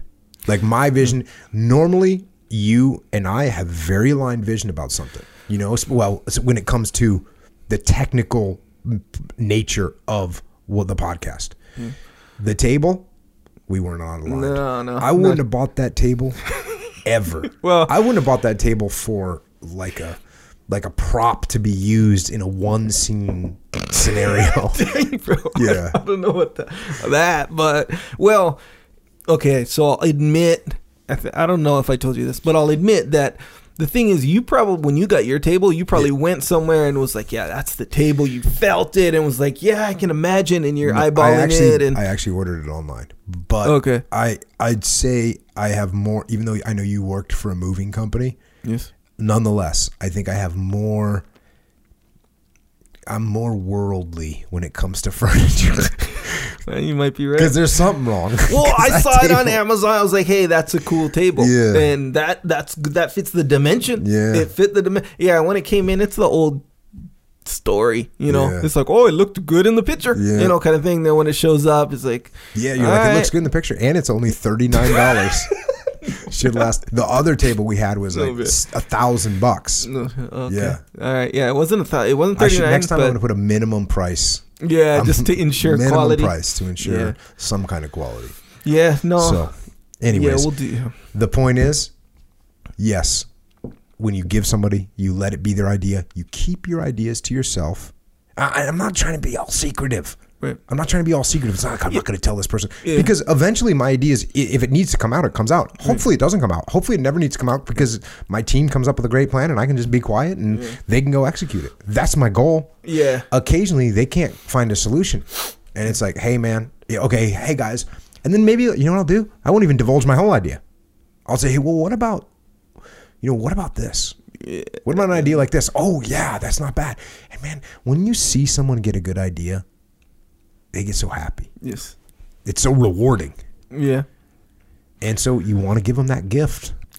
And the way you do that is by letting them come up with their own ideas. Sure. You just got to make sure that they have worldly experience with furniture. With if stuff. that's Yeah. the situation. All right. Well, there you go. And I dig it. And because in a way, it's not really even about the idea. It's more about, okay, we need a solution to this problem. I don't care what that, there's a bunch of potential solutions Sure. kind of thing. And yeah, you might have one in your head, but you don't want to just start saying, just throwing it around as the one, Yeah. It also, yes, you're right. Also, when you divulge your idea, guess what happens to everyone else's ideas, especially when you're in a leadership position. When you're in a leadership position and you divulge your idea, everyone kind of gravitates towards that idea as being the best. If you keep your idea to yourself, you let the true growth of ideas develop and true things come out. And people aren't just trying to say like, oh, great idea, Jocko. Yeah. Or even if they're not like a kiss ass, but you just put an idea in their head and they can't see it a different way. Yeah. You know? And even if they do, you put them in a position where now they have to shut down your idea. Not a big deal, but it's still an added element that you have to, you got to kind of put them in as far as that position goes. Yeah. Rather than you'll just kind of open up the floor. It's kind of like back in, who has something to say? Kind of the atmosphere, and we all can, throw around ideas and the best one comes out. There you go. Thanks, Brian. Cool. Man. We'll get a better table next time, I promise. Next question. As I get ready to graduate from college, I would appreciate your input on the following question. I've always loved to take part in a variety of projects, and I have ended up in a leadership position in multiple organizations. Be it in the student VC firm, the student body, my professional fraternity, etc. In a way, this was natural to me. It's about extreme ownership, right? I love what I was doing. You shouldn't just slough off that phrase. Oh, it's about extreme ownership, right? Right. Yeah, that's how it should have been said. Okay, all this stuff is about extreme ownership, right? Can't be that hard, right? Kind of no, thing. it's like, of right? course. Extreme ownership, right? Okay. I loved what I was doing. I had a vision where to take things, and I was chosen to lead. So I felt that I was doing the right thing. Recently, though, I've started to feel overwhelmed and feel that my productivity has diminished. By being in a managerial position, it seems harder to see the direct output of my work, but it's as easy as always to see what's not working. I don't want to be let go of any projects because I'll still love to take ownership of them. No, he says I don't want to be let go. It says I don't want to let go of any projects because I still love to take ownership of them. Oh yes. Okay, loves to take ownership of them. Yeah, symptoms. I got you. I'm identifying symptoms. Oh yeah.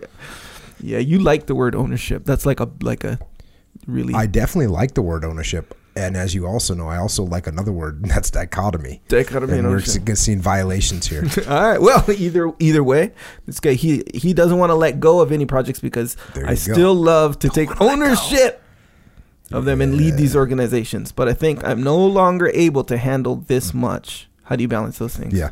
So there is a chapter in the Dichotomy of Leadership called Own It All. But that's not the title of the chapter. The title of the chapter continues. It's the title of the chapter is Own It All, comma, but empower others. And it sounds like this individual who's getting after it for sure. Props, getting after it, leadership position, multiple organizations, going hard, taking ownership. Very cool.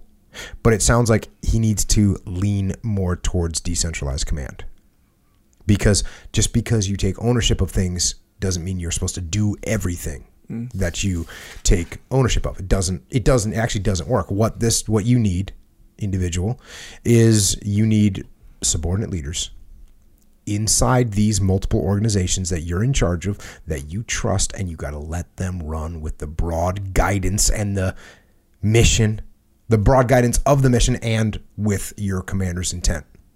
That's how you're going to work this. So, for instance, when I was in charge of training on the West Coast, I was responsible for a lot of stuff for land warfare, for maritime operations, dive operations, air operations, close quarters combat, urban warfare training, mobility training, heavy weapons, defensive tactics, combat leadership, and every other block. 4 guys that are getting ready to deploy to Iraq and Afghanistan. And on top of those tactical things I'm actually also in charge of safety, and actually also in charge of maintenance, and actually also in charge of the administration of the command. That's a lot of stuff to be running, right? I know that Holmes is in charge of, the VC firm and the student body. That's stuff too. This is a lot of stuff. Could I personally manage and conduct all of those things that I was in charge of? Not even close. Not even close. Now, you talk about feeling overwhelmed. You wouldn't last 15 minutes if you tried to be the person that made every decision in all those different divisions that were inside of the training command.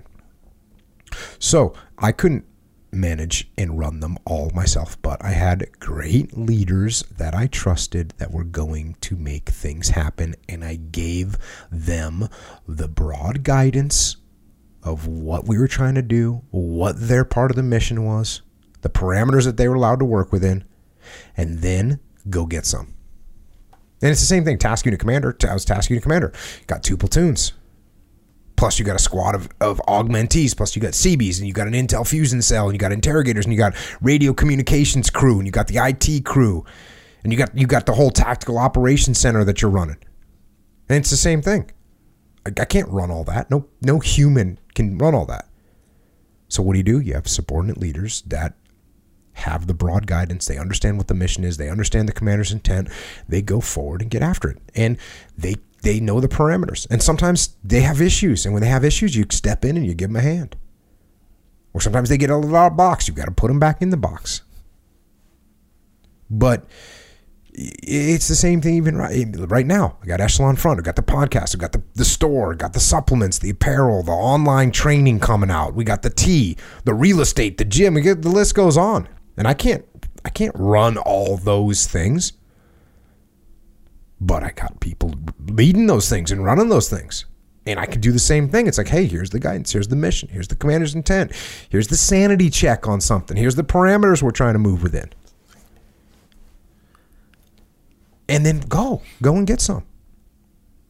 So if you do well with decentralized command, you can handle a lot. Now, could you possibly bite off more than you can chew? Yeah, you could get involved in so many things that you don't even have time to monitor the situations at all, and you don't have time to tell when people are getting out of their zone or out of the parameters that they're allowed to work within, or you don't have time to help when something goes sideways. You don't have so you could get there, and that will happen especially quickly if you have failed to train and mentor and give directions and give guidance to the leaders that you have that are actually on the front lines running things. So that's part of it. Now, the other part of it is you can't do any of this if your ego will not allow you to let things go. I mean, you literally said, I don't want to let go of any projects. Mm-hmm. I've said this before. If you want to be in charge of everything, you have to be in charge of nothing. Your goal should be in charge of nothing. Only if you're in charge of nothing can you truly be in charge of everything. Because when you're in charge of every single thing, guess what you can handle? Nothing. You're task saturated. It doesn't work. So that's what you need to do. Get some good, solid leaders, subordinate leaders. Empower them. Train them. Trust them. Make sure they understand where they're going. Make sure they understand what the mission is. Make sure they understand what the goals are.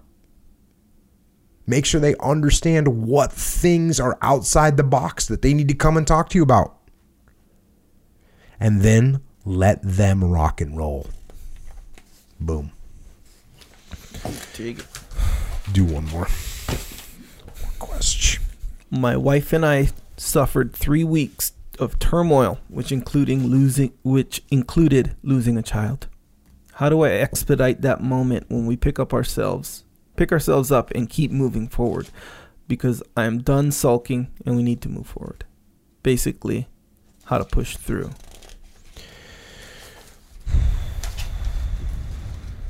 So,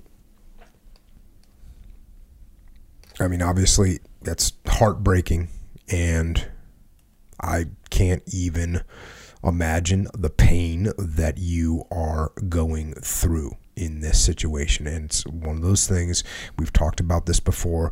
The fact is, we don't really have a cultural protocol for what to do when we lose a loved one. And you have to basically make up that protocol. I can't dictate what that protocol is going to be for you, but I can tell you some things from my perspective, from some of the things that I've been through. I can tell you my perspective on loss. And the first thing is that you already know it's going to be wretched. And you're not going to escape it. And that pain, and this is something that I've identified. The pain that's going to come, it's going to come in waves. And at first, you won't even notice that they're waves, because all the waves are going to be so close together, and they're going to be so continual, and they're going to be right on top of each other. And the pain and the sadness is going to feel like it's so heavy. It's going to feel like you are drowning in sorrow, like you're not going to get any air, and like you're not going to be able to escape that sadness. That's what the waves feel like at first. And then at some point, there's going to be a little break, just a little break, just a little bit of light in the darkness. Something is going to make you smile. Something is going to make you laugh. Something's going to just show you just a little bit of light. And I don't know when that's going to happen. And then you're going to see that little smile, that little light, and then another wave of pain is going to come back again, and it's going to be strong, and you won't have any control over it. You won't be able to say, no, I'm in the light now, or I'm smiling right now. I'm not going to go back there. No, you're not going to be able to control it. And that's scary. It's scary because we get used to, as adults, hey, we can kind of get control of things, and all of a sudden you're not going to have control. It's going to hit you, and you're going to feel it. But again, like a wave in the ocean, that is going to eventually subside again, and you'll see a little bit of light, and you'll get a little bit of a smile, and you'll feel okay for a second. And then guess what? Another wave is going to hit you. And it might not be as strong as that other wave, and you might not even notice that it's not as strong. But again, you can't control your emotions, and you'll find yourself, this is what I'm talking about, factually. You're going to be sitting there, and all of a sudden, you're going to be just crying uncontrollably. That wave is going to hit you. You're going to go from normal to just crying uncontrollably and being sad. That's what's going to happen. And again, you're in your mind, you're going to be thinking, I can't control this. It's a wave, and you're at the mercy of this ocean of sorrow. But don't let that scare you. Don't let that scare you, because I'm telling you that wave is going to subside again, and this is going to go on. It's going to go on, and the waves, they will become weaker. And what you need to realize is, just because the waves are becoming weaker, this doesn't mean that you love your child less, or you miss them less, or that you aren't crushed at their passing. It just means that you're starting to be able to deal with it, which is what you're supposed to do. And as the waves get weaker, which they will, they'll also appear less frequently. And again, that's okay. It doesn't mean that you don't think of your child all the time. It just means that it's being dealt with. And while this is happening, when the storm waves start to calm a little bit, what you can do is you can row the boat. You can row the boat. And what I mean by that is start doing something productive to get your mind moving forward. And I don't know how long this is. This is, when you feel a little bit of a break, then let's do a few days go by. 5 days go by. 3 days go by. At some point, you can't cry anymore. Okay. Let's do something productive. Let's sort out the drawers in the bedroom. Let's vacuum. Let's finish a project. Let's do something productive. And if there's something that distracts you, that's fine. Do it. Let there be some calm in the water. And also, as the calm calms, also you're going to find moments where it's like you can have things that are going to bring on the waves. And that's okay too. Bring on the waves. Go look at the pictures. Write down the memories. Read the letters. Read the notes. Read the emails. Remember. And then there's that standard service. You're going to do the memorial. You're going to do the burial. And when that's over, let a little bit of more time go by. Give yourself another week of washing around, of feeling that sorrow, of letting the waves toss you around in the ocean. But after another week, what you do is you go and you write a letter. You write a letter to your child, and you explain to them. Explain to them how much they meant to you. Explain to them how heartbroken you are that they are gone, and then explain to them why you are going to carry on.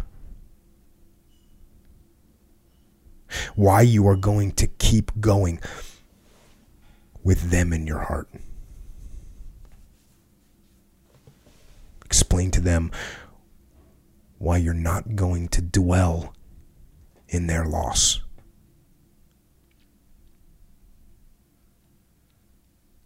And explain to them how in losing them, you have learned without a shred of doubt how truly precious life is.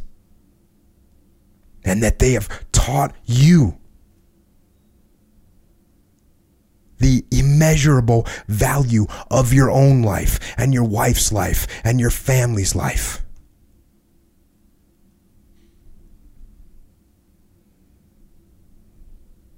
And explain to them that you know. That you know that they loved you, and that you know that they would want more than anything for you to be happy and productive and impactful in the world.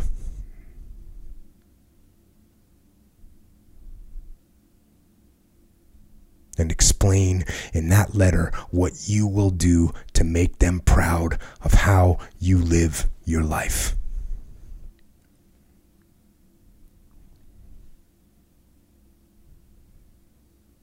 And then take that letter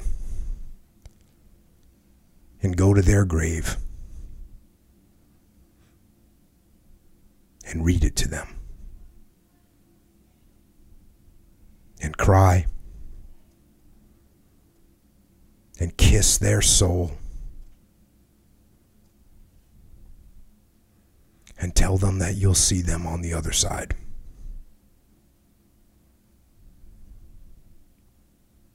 And then go live your life.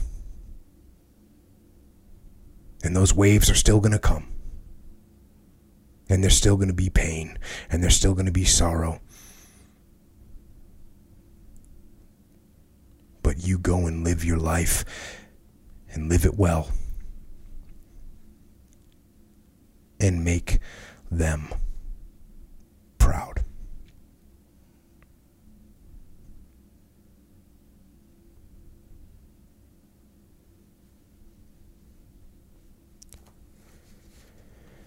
And I think that's all I've got for tonight.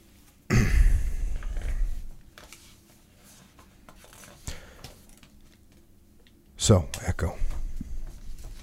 Yes.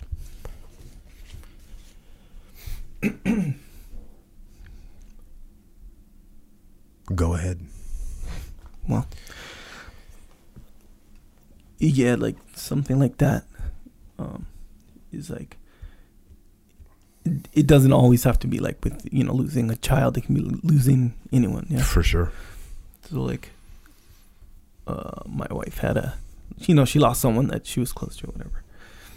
So even if you're not if you're in a situation where someone's close to you, like lost someone, it's good to keep like something like this in mind, you know, that it's going to come and go, you know, because it's easy to be like, oh yeah, they're over it, you know, so it's kind of cool now. And then it comes back and you're like, wait, I thought you were over it, kind of thing. Like you can't.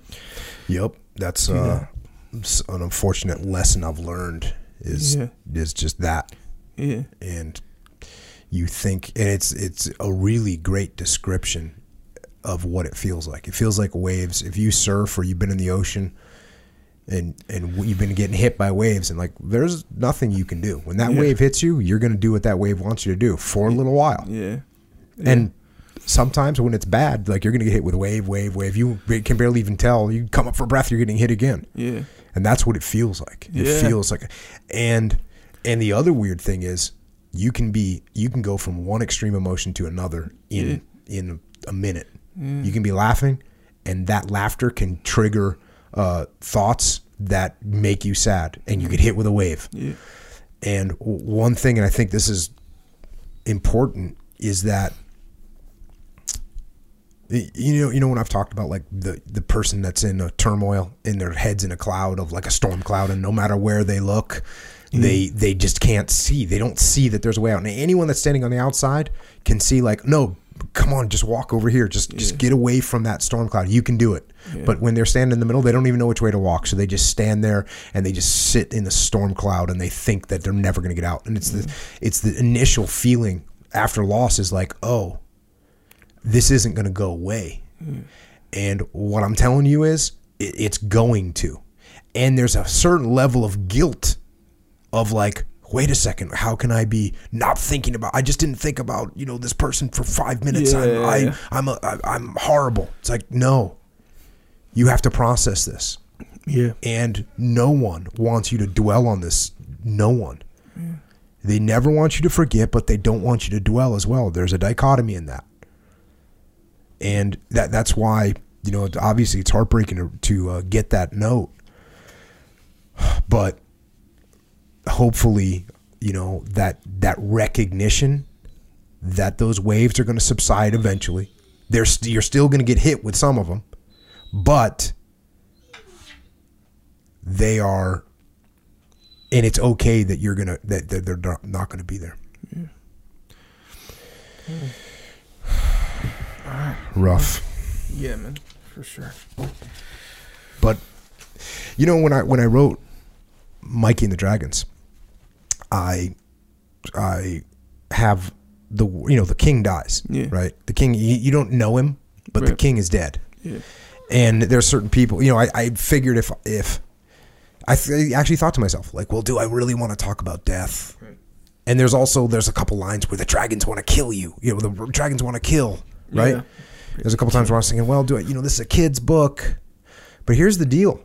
There's little kids that parents dies, that grandparents die. I mean, the death is 100% part of life. Mm-hmm. And you got to learn how to deal with that. Yeah. Or else there's going to be and I'm not saying you got to dive into it with a little kid, right? But you have to, they have to hear the word. They have to understand that that's a reality. Yeah. So. Yeah, that's good. I had this video. It was like yesterday or the day before that my wife took of my son. He had a dragon costume on. He's 2, by the way. And he's like, oh, I'm going to go kill daddy. I was like, whoa, kill? Like, where did he even kind of... And it's... The reason I bring that up, because dragons that are ready to kill, right? Yeah, that's from the line. Mikey and the Dragon. Because that's kind of how you feel, you know, even though you don't know, as a kid, however old, whatever, you don't know what the magnitude of that is, but you know, like, well, what are you scared of? Whatever, the unknown, sure, but you're scared of the monster in the closet. Why are you scared of him? Not because he's going to bore you to death with bad jokes or something. He's going to kill you. Yeah. That's what you're scared of, kind of thing, as even if you're 6 years old, kind of thing. So yeah, man, makes sense for sure.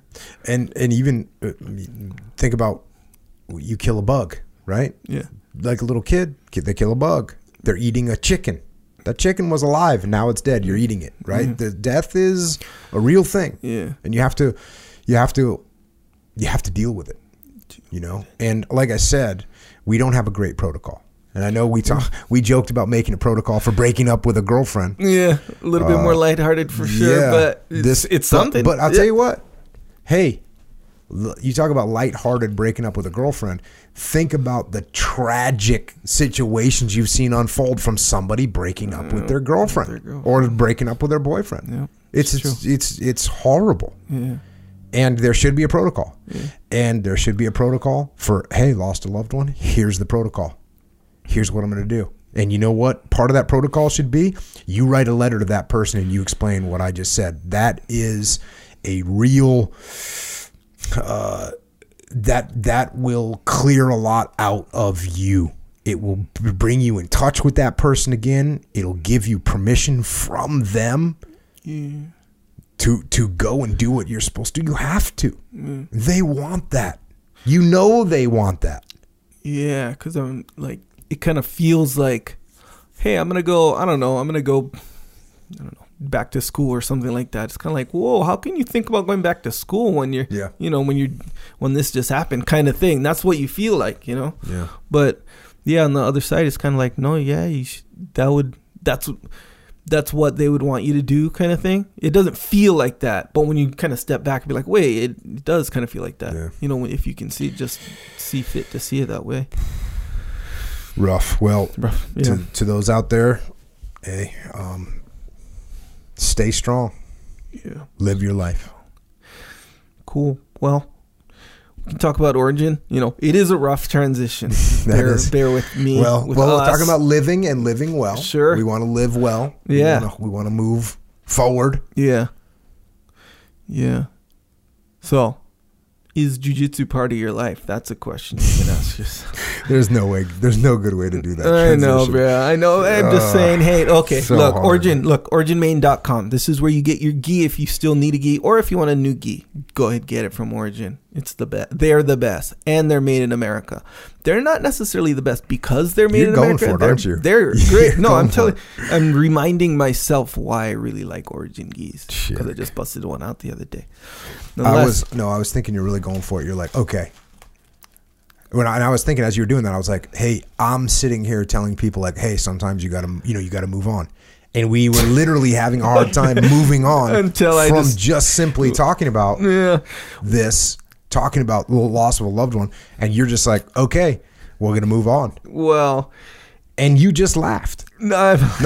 I'm saying that in a positive way. Right. Like you got to. Yeah. Well, this situation, you got me talking about jiu-jitsu. I just trained yesterday, so it's like, you kind of get into feeling the good mode. about that one. I feel good about that one. It's true. Yes. Which is what jiu-jitsu does, by the way. Yeah. And that's another thing. It's like, you got to move on. Yeah. You're going to go through a rough transition. But like you said, you got to look at your kid and be like, okay, you got to go back to school. But what about my sister? What about my brother? What about grandma or whatever? Whoever died? Yeah, that's part of life is death. And we got to move on. We're going to go. Yeah. And then they're going to reference Echo Charles. A rough transition to talking about jiu-jitsu gis. Yeah. All right. But you see this? Hey, I'm smiling. Helps. So you know what I mean? Yeah. It's a positive thing. Yes. You're bringing me out. That the reason we started doing the long extended support was to kind of decompress. Yeah. I remember there was the first time, I think it might have been podcast number 12. Mm-hmm. No, it wasn't. I don't know what podcast it was where I was like, I need a break. Oh yeah. I just need to you need to talk for a little while about something stupid and lighthearted. Uh-huh. Thanks, bro. Yeah. No, that's a compliment. Sounded No, funny. it's not a compliment. Especially not at the just time. to talk something, but that was the reason. Yeah. Because there's no way to how do you transition? Yeah. And the other thing you don't want to do is just close on that note, turn off and leave. Yeah. That's just be not sad. cool. Yeah. So there's plenty of people that say thank you for going through the transition and then doing something a little more lighthearted at the end of the podcast. Yeah. So makes sense. I support that, and we carry on with the tradition. All right. The rough transition. I'm on board. Cool. So back to jiu-jitsu. Makes us feel solid, We're good, solid. Trained yesterday. Thought about Origin the whole time. Mm-hmm. Got after it. Nonetheless, if you want your gi or rash guard, go to originmain.com. They got some other cool stuff on there as well. Joggers, if you're into it. T-shirts, if you're into it. Supplements that you need to get into, and this is why. So, krill oil. Okay, joints, krill oil, super krill is what it's called. Joint warfare. Discipline. Mm-hmm. Discipline Go. Discipline Go. Moke. All right. Discipline Go. I'll tell you 2 minutes. No, I'll tell you 30 seconds. Sure. Discipline, cognitive and physical enhancer drink, right? Sure. I really like it. I like the way it makes me feel. For a living, one of my jobs is to go out and talk to companies and talk about leadership and get in the game and do podcasts. Like I got to get, mentally in the game. Yes. But going on talking to a company where I'm going to be up, on stage for 2 hours, if I'm pounding some drink beforehand, guess what's going to happen, 48 minutes in? I got to use the restroom. I don't like to use the restroom. That's a sign of weakness. Yeah. So I talked to Pete Bryan. I was like, hey, we need to take what's in discipline and put it in a pill so I could just eat it. Yeah. And don't have to use the restroom 48 minutes after I start talking to a company. That's where Discipline Go came from. And it's awesome. Yeah. So, and not to mention, you don't got to do the whole, which I don't mind, by the way. I do like the ritual, but the whole, you got to put in the water and the mix and the whatever, all that stuff. You just, if you're on the go, there you go. Yeah, there you go. That's why Discipline Go. Yeah. And we actually, speaking of mixing, we have Discipline in a can coming out. Yeah. Which you won't have to mix. Yeah. You'll just crack it open. Crack it open, man. That's good. And then milk, of course, if you need additional protein, this is the way to get it. Best way to get it. Most pleasurable. The most delicious way to get it. Delicious way to get it in chocolate. I think a ribeye is an equally delicious. Although it's different. Because I'm telling you, this makes me mad when I'm on the road and I go get a nice ribeye and I'm totally happy, but I'm not totally happy. I'm 96% happy, but I want something. 96. I want a little at the end, a little, just to kind of close the deal on my palate. And I want something tasty. Yeah. What do they call it? Savory. My wife uses savory, that term. that's like salty, right? I like something sweet then. Sweet. Yeah, I have the savory ribeye, and then I want to close the deal with a little bit of right. A little bit of milk. But if you were like, hey, I want some additional protein, you don't go ribeye, because ribeye you get additional protein, additional whatever else nutrients in there, which is cool. But if you just want additional protein, more isolated, we'll say. Yeah. Boom, get the milk. Plus the sweet, pleasureful the palate taste. Will be, and if you got kids and it's hard. Look, we got a problem in America. I'll just throw it out there. We got kids that are just not eating correct. They're out of shape. Yeah. So what do? What you want to get them something that tastes good to eat.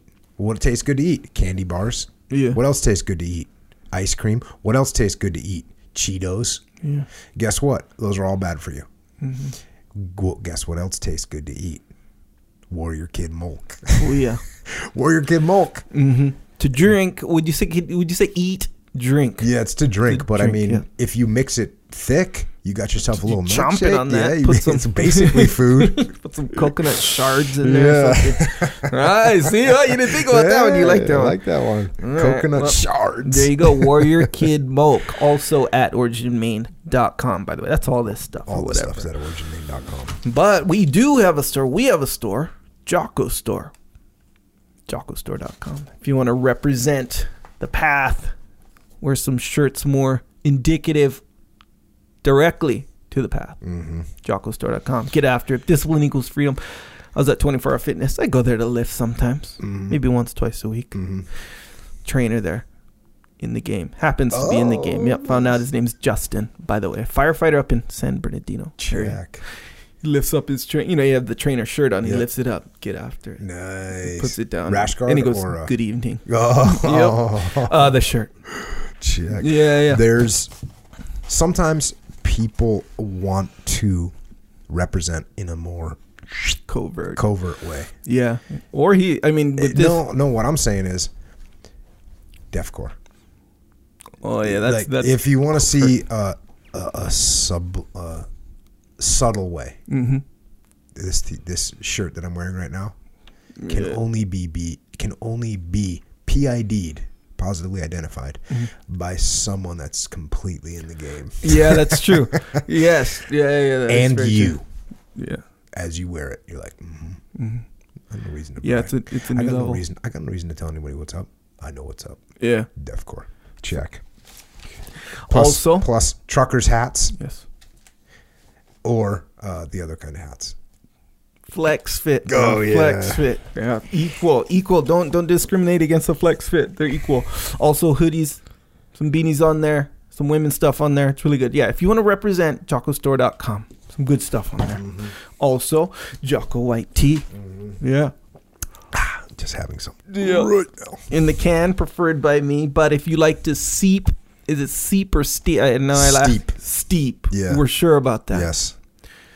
Is seep a word? Seeping, like something seeping, seeped out, like of leaking. Yeah. So we're not leaking. We're steeping. Steep. Yeah. Steep, like a steep hill. There's multiple meanings. Same word. Nonetheless, if you like to steep the the bags. I don't know the terminology, but the tea bag. It's good. Tea bag in the deal. Yeah, cold, hot, whatever. Anyway, and you deadlift 8,000 pounds. Yeah, it's true. I know I just added that as like a little thing, but it's a big deal.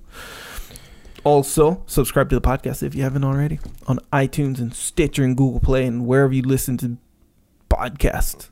There's a lot. A lot of options out there. People will email me. I don't know how they get my email of their new podcast app. They say, hey, put your podcast on our app. Doesn't that happen automatically? Some, yeah. Oh, okay. Some, apparently. Here's the thing, I don't know. Evidently not, because they're asking me to do it. And don't forget about the Warrior Kid podcast, of which we just released a couple more. 20 and 21 are live. Hear some questions for Uncle Jake, and hear some stories from Uncle Jake. Him explaining how he got his values in life through stories. Also got YouTube. Don't forget about YouTube. Sure. YouTube is where you can see this video of this podcast. And then you can see cool videos from Echo Charles that he makes on his computer thing. Yeah. And you can check his style and give him feedback if he went too far. Mm-hmm. I think there's some videos that violate good taste. Well, there's only one really. Well, maybe a couple. It is Christmas. Christmas is coming up. No. I'm gonna re-release. I'm gonna repost it. I'm gonna remind everyone that is you can still. Is that still live? Oh, it's live. Been live. In fact, people have been contacting me, say they appreciate it. Where's that Warpath? It's the Warpath. Is it called the Warpath Christmas video? It's called Warpath. You need to indicate. What's the other one called? Revised? Maybe. Because then you made a good one. A one without We'll Christmas just say music. one with different music, some slight variation. Anyway, thanks, bro, for, saying that. Check. Nonetheless. That song is right up there with your podcast table.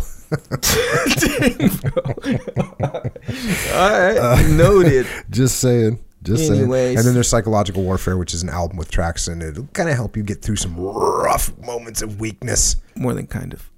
Help you a lot. 100% proven by Echo, has some moments of weakness. I have moments of weakness, for sure. He overcomes them. Yeah, especially with the stuff you're talking about. I mean, yeah, not so much with the eating donuts thing, but like waking up or getting up. Like, I have a deep history of waking up. If I don't have to wake up for something specific, like, how you'll be like, hey, I got to get up because I got to. I can't even remember what it's like to have my eyes open up in the morning and not feel the fire of just like, I'm not trying to say I wake up in the morning, I have this internal fire. I'm talking about the heat from external sources of things I got to do now. Yeah. So I'm glad that you, the connoisseur of comfort, Echo Charles, often wake up and say, Yeah. So, hey, all's good. Well, Aloha, world. Well, thanks for helping me. How about that? And skipping workouts, too. Thanks for helping me with that. Not skipping, postponing. That's the problem. Postponing workouts. Yeah, that's skipping a workout.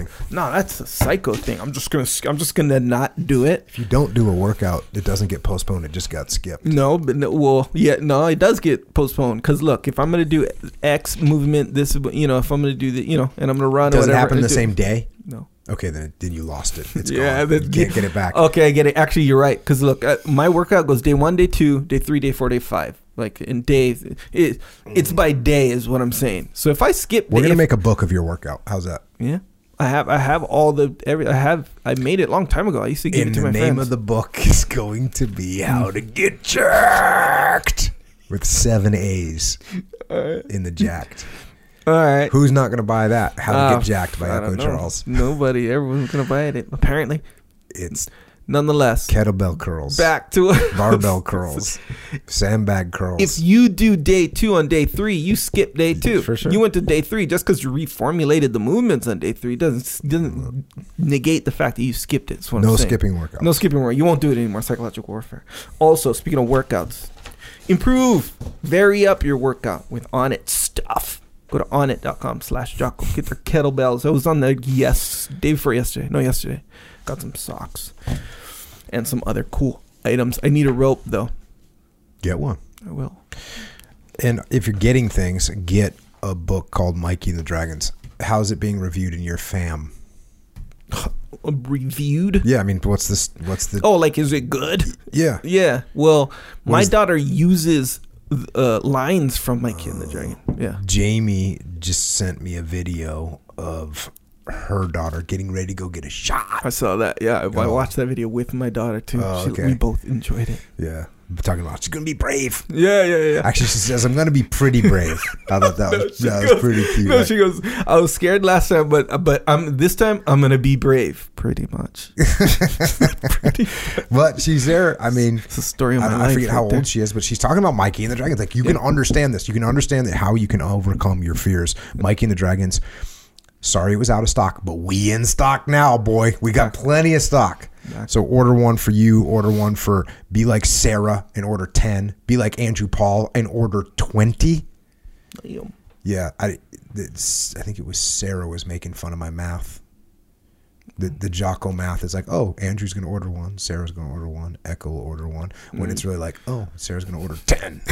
You wonder why we went out of stock. Yeah. Anyways, we are fully in stock now. We will not be out of stock again.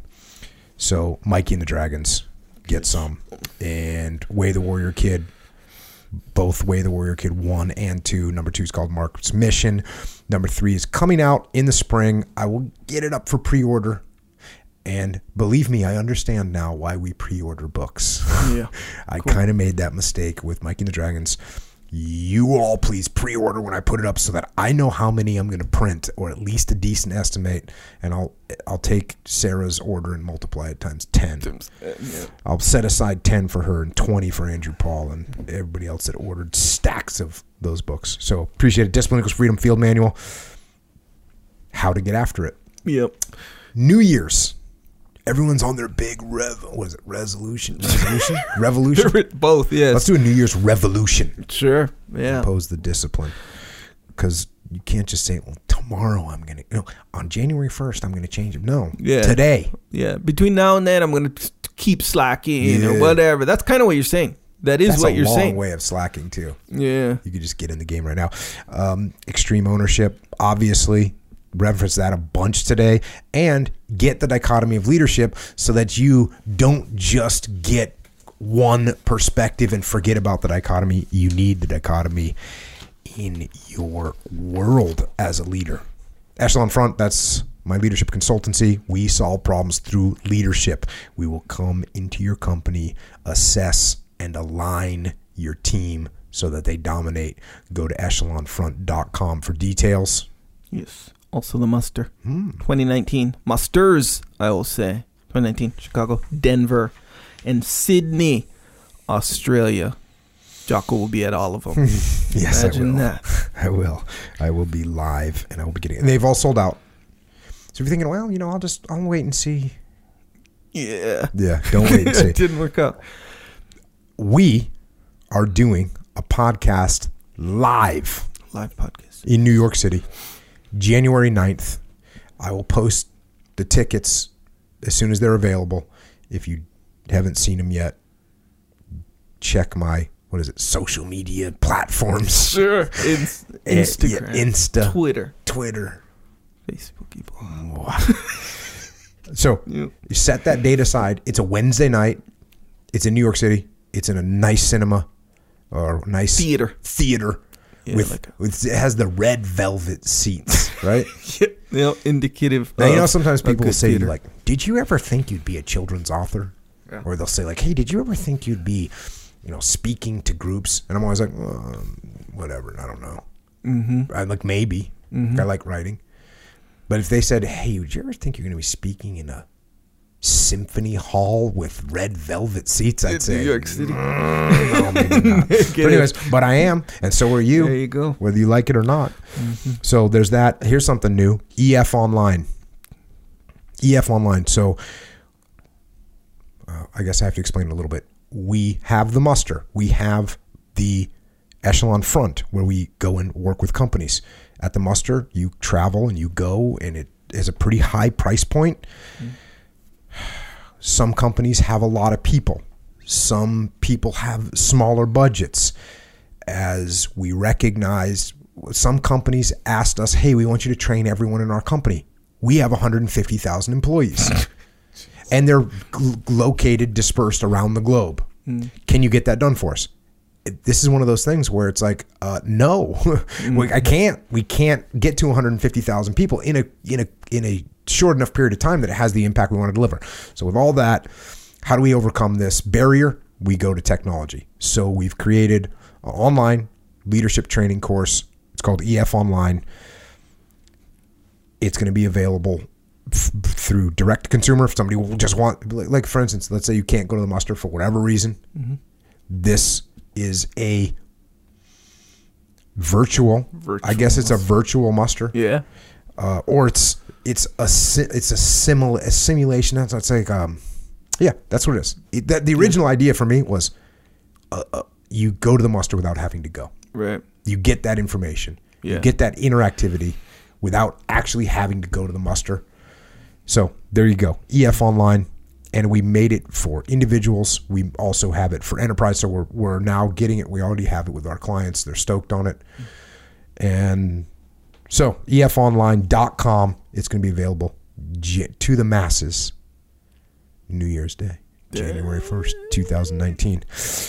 And of course, there's EF Overwatch, where we are connecting proven leaders from Spec Ops and combat aviation to companies in the civilian sector that need combat proven and tested leaders, experienced leaders, to come into their organization with the principles of extreme ownership, with the principles of the dichotomy of leadership, and helping them lead and win. That's efoverwatch.com.